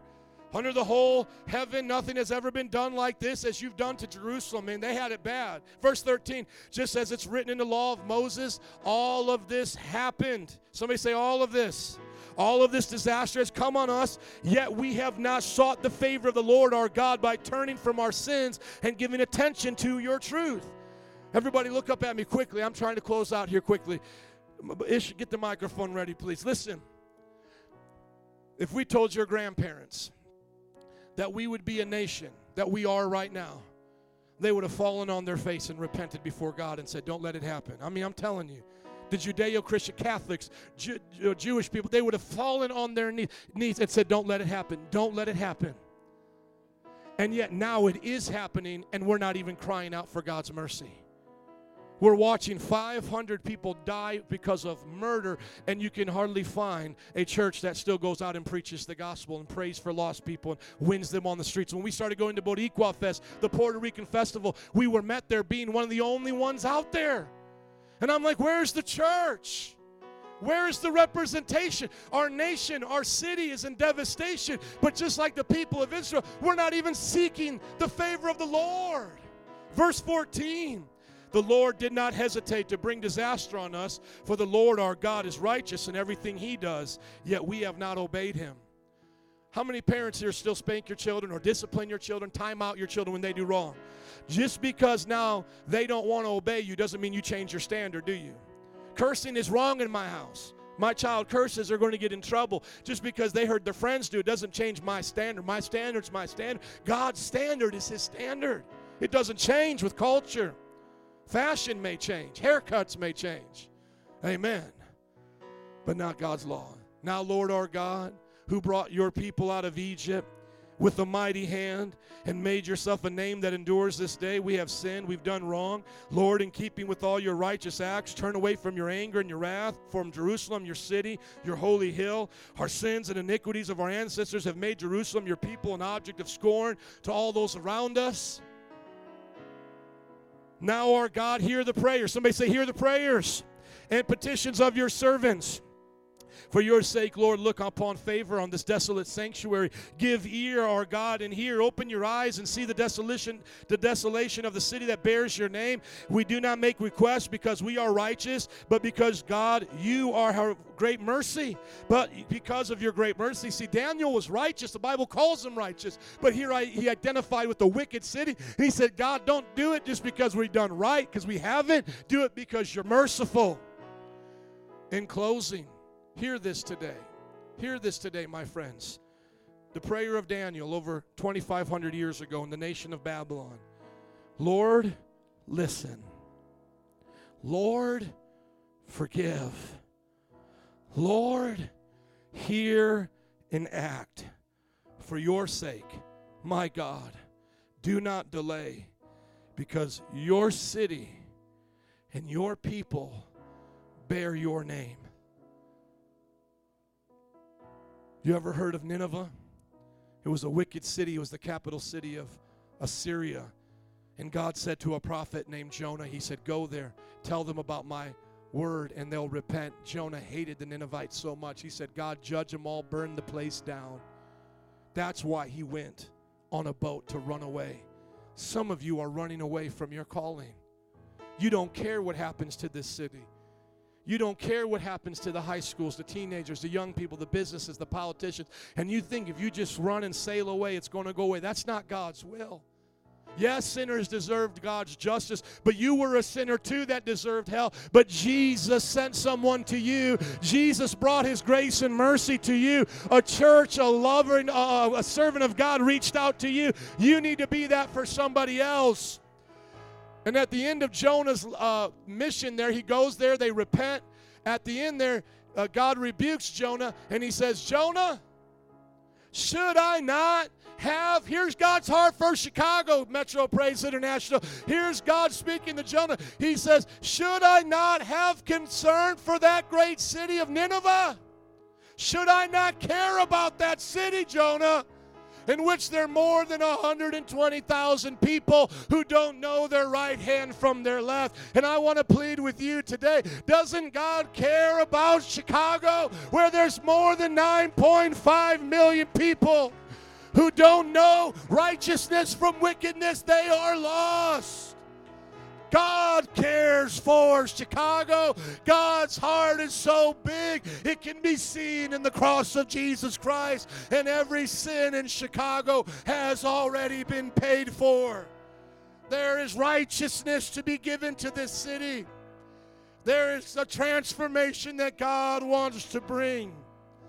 And I want us to do what these ancient men did, what our Lord and Savior did. And before we go, and I apologize for running late, but before we go, I want some of you here today to pray for this great city. I want you to pray for one of those 7 things that I brought up today that God hates. And I want you to pray that there's going to be mercy and grace in this city, that God is going to restore us and make us who He's called us to be. Does anybody here want to pray for Chicago? And does anybody then, as you leave out of here, want to preach to Chicago? Amen. Would you stand with me, please? Can you give Jesus a hand clap of praise if you love him here? Come on. Don't you love Jesus? Band, would you come? So that we don't stay till 4 in the morning, which would be okay by some of our standards, but I just want some of you to come up briefly, and I want you just to take this mic, and then we'll dismiss. So thank you for your patience, but please don't go yet. I want us to believe that God's greatest days for Chicago are still ahead. Let's pray. Father, we have come to this church, and we have lifted up the needs of this city. We have been honest with ourselves. And now, Lord, we pray for your mercy and your grace. We ask that we will be the examples. That, Lord, we'll be the Daniels who will pray for this city and live it wherever we go. And should we stumble, should we fall, should we not reflect you the right way, would you be quick to convict us so we would repent and continue to shine? Because, Lord, your heart is so big for this city. You know the name of every mother that's buried a child from the murders. You know every baby that's been aborted in abortion clinics. You know what devastation we faced because of the lying and the cheating. You have seen the jobs been lost and the corruption and what it means to the poor. You have been there for every tear of the oppressed, oh God. You have felt the frustration of every person here, God, as they've been lied on, cheated, as they've been stressed out. And God, you offer a solution through Jesus. And so today, as we pray before we go, may you hear our prayers and answer us. In an attitude of prayer, we've got time for 5 people to line up here and just grab this mic. Would you do it quickly? Come on, 5 of you, just do it right now before we go. Represent this city. And just start praying right now. Come on. Let's pray with them, congregation, as they lift up whatever need they want. Jesus. Meet our needs in this place, God. Jesus. And we stand in the gap, God, for this. Jesus. Lord, we stand in the gap, God, for this city, God, for the city of Chicago, God. Your eyes look down from heaven, Lord, and your heart is burdened, God. Your heart breaks, God. Your heart breaks, God, as you see the pride of life, God, that people are living in, God. God, in this city, God, where sin is exalted, God, where it's idolized, where it's prized, where it's sought after and seeked after, God. God, you see this, and Lord, we just come to you, God, and we stand in the middle, Lord, and we repent, God. We repent, Lord, for exalting the violence, God, online, on Facebook, exalting the fights, exalting the bullying, Lord, exalting the murders, exalting the sexual immorality, God, exalting the homosexuality, God, promoting these things in this city, God, promoting these things in this city, Lord. God, we repent, Lord, in the name of Jesus, God, that our city has become a center of this nation, God. It's one of the biggest cities in the world, Lord, and we pride ourselves, God, on all these things, God, that are so detestable to you, Lord, God.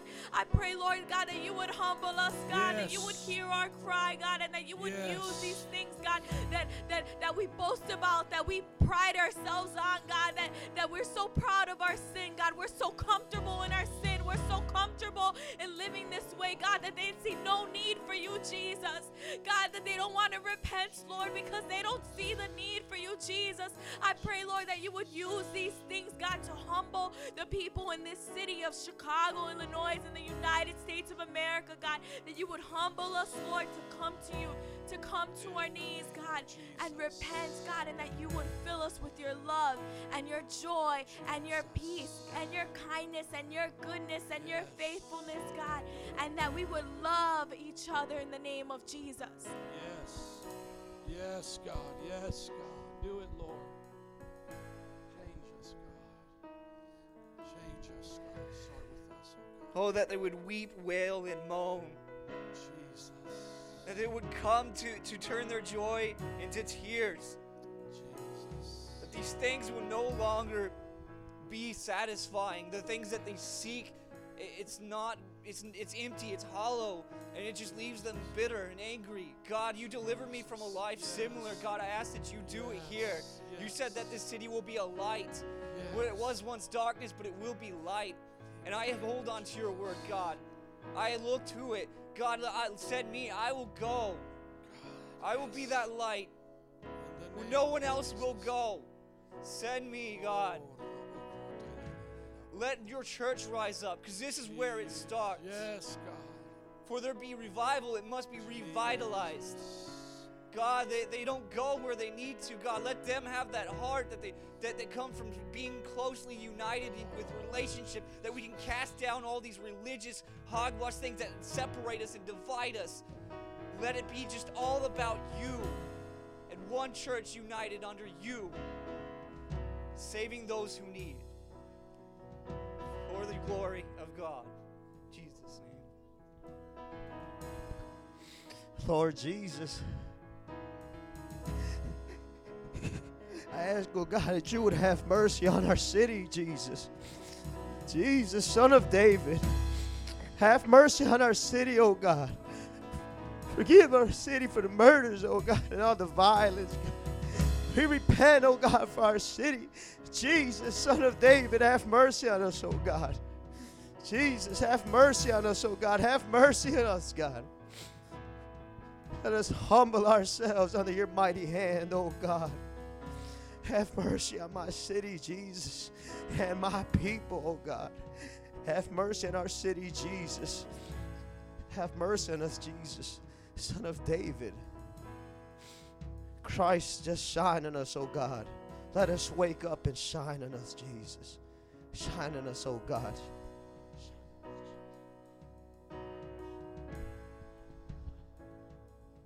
Lord, use Metro Praise, God, as the light, oh God. As a light in this dark city, oh God, the murders, it's full of abortion, pride. I pray, Lord, convict their hearts, Lord.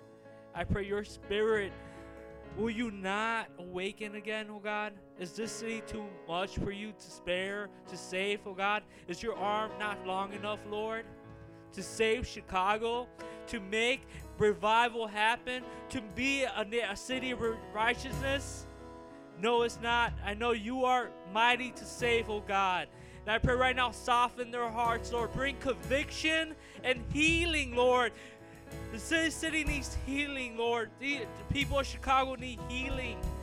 Be their healer. Be their God. Be their Savior. And let Chicago be known.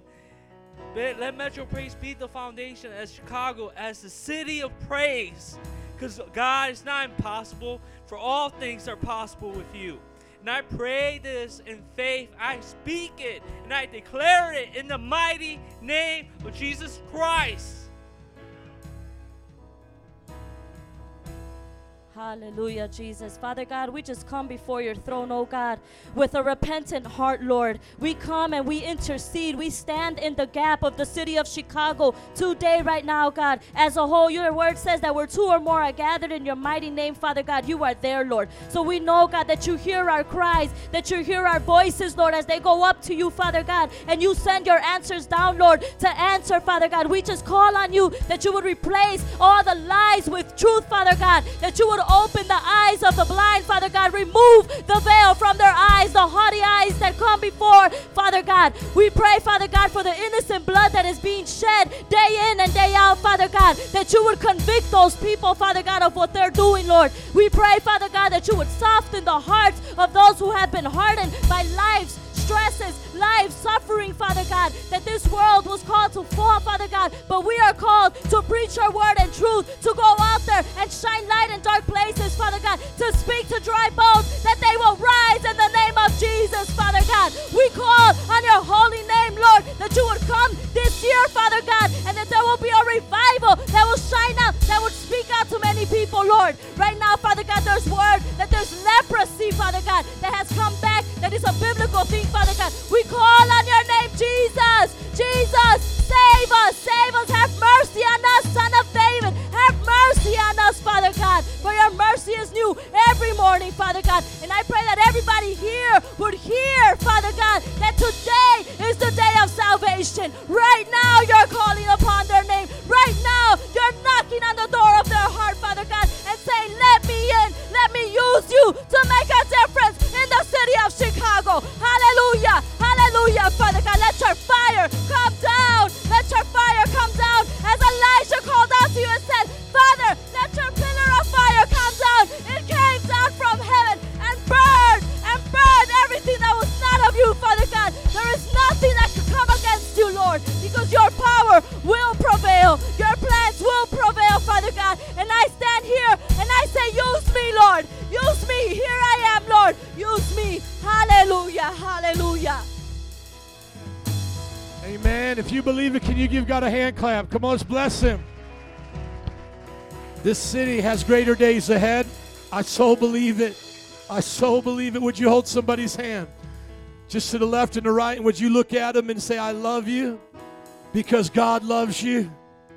Come on, look at the other person and say, you're part of the answer. Amen. Altar workers, would you come and make your way up here? We're going to pray holding hands today. We're going to leave this time of prayer. If you still want to come, you're more than welcome. We're going to worship. We're going to hang out, so don't be in a hurry. But look at these hands. Look at the beautiful cultures. Look at the different ages. Look at male, female, young and old. God can use us. This started as a church and a Bible study in my house. God can use us. We can change the world, and it just starts wherever you are, with your family, with your job, with your neighbor. Let's do all the good we can to as many people as we can for as long as we can. Amen? Praise God. I want to get somebody else to pray in closing. Ricky, would you just pray? I know you got that bass, that axe right there, but he has such a great heart for this city. Holding somebody's hand. As he's praying for us, would you pray for those people's hands that you're holding? Father, Lord, we love you, God. You're a great God. You're a mighty God, Lord. Nothing is impossible for you. You are sovereign. You are all-knowing, Lord, and you love us. You love this city, oh God. And Lord, we expect great things, oh God. We know that people will get saved. We believe that chains will be broken, that there'll be freedom, oh God. That there'll be people, Lord, breaking down, God, and giving their lives to you, Lord. And we pray for this church, for every person here in this church, that, Lord, as we heard the word during worship, that we will all do our part, God, as part of the body of Christ, Lord. That we will have a heart that's broken, oh God, that's desperate for the lost, for our families, oh God, for our friends, our co-workers, oh God. That we will have a heart to see them come to you, Jesus. Lord, we just pray for them right now, God, that you would open their eyes, oh God, to see the truth of the gospel, Lord. That, Lord, you would open their eyes, oh God, open their ears to hear, oh God, the good news, oh Jesus. Lord, bless this church. Help each and every one of us here to do our part, God. That, Lord, we will be your mouthpiece to this city, oh God. That, Lord, we will have a heart for this city, oh God. Use us, God, for your glory to build your kingdom, oh Lord. Bless this church. Bless our families, oh God. And everything that we do in our jobs, at school, Lord, just be with us, oh God. That we will be you to them, oh God. In Jesus' name, oh God, be with us. Amen. Amen. Slap somebody high five and say, let's do it. Get right to it.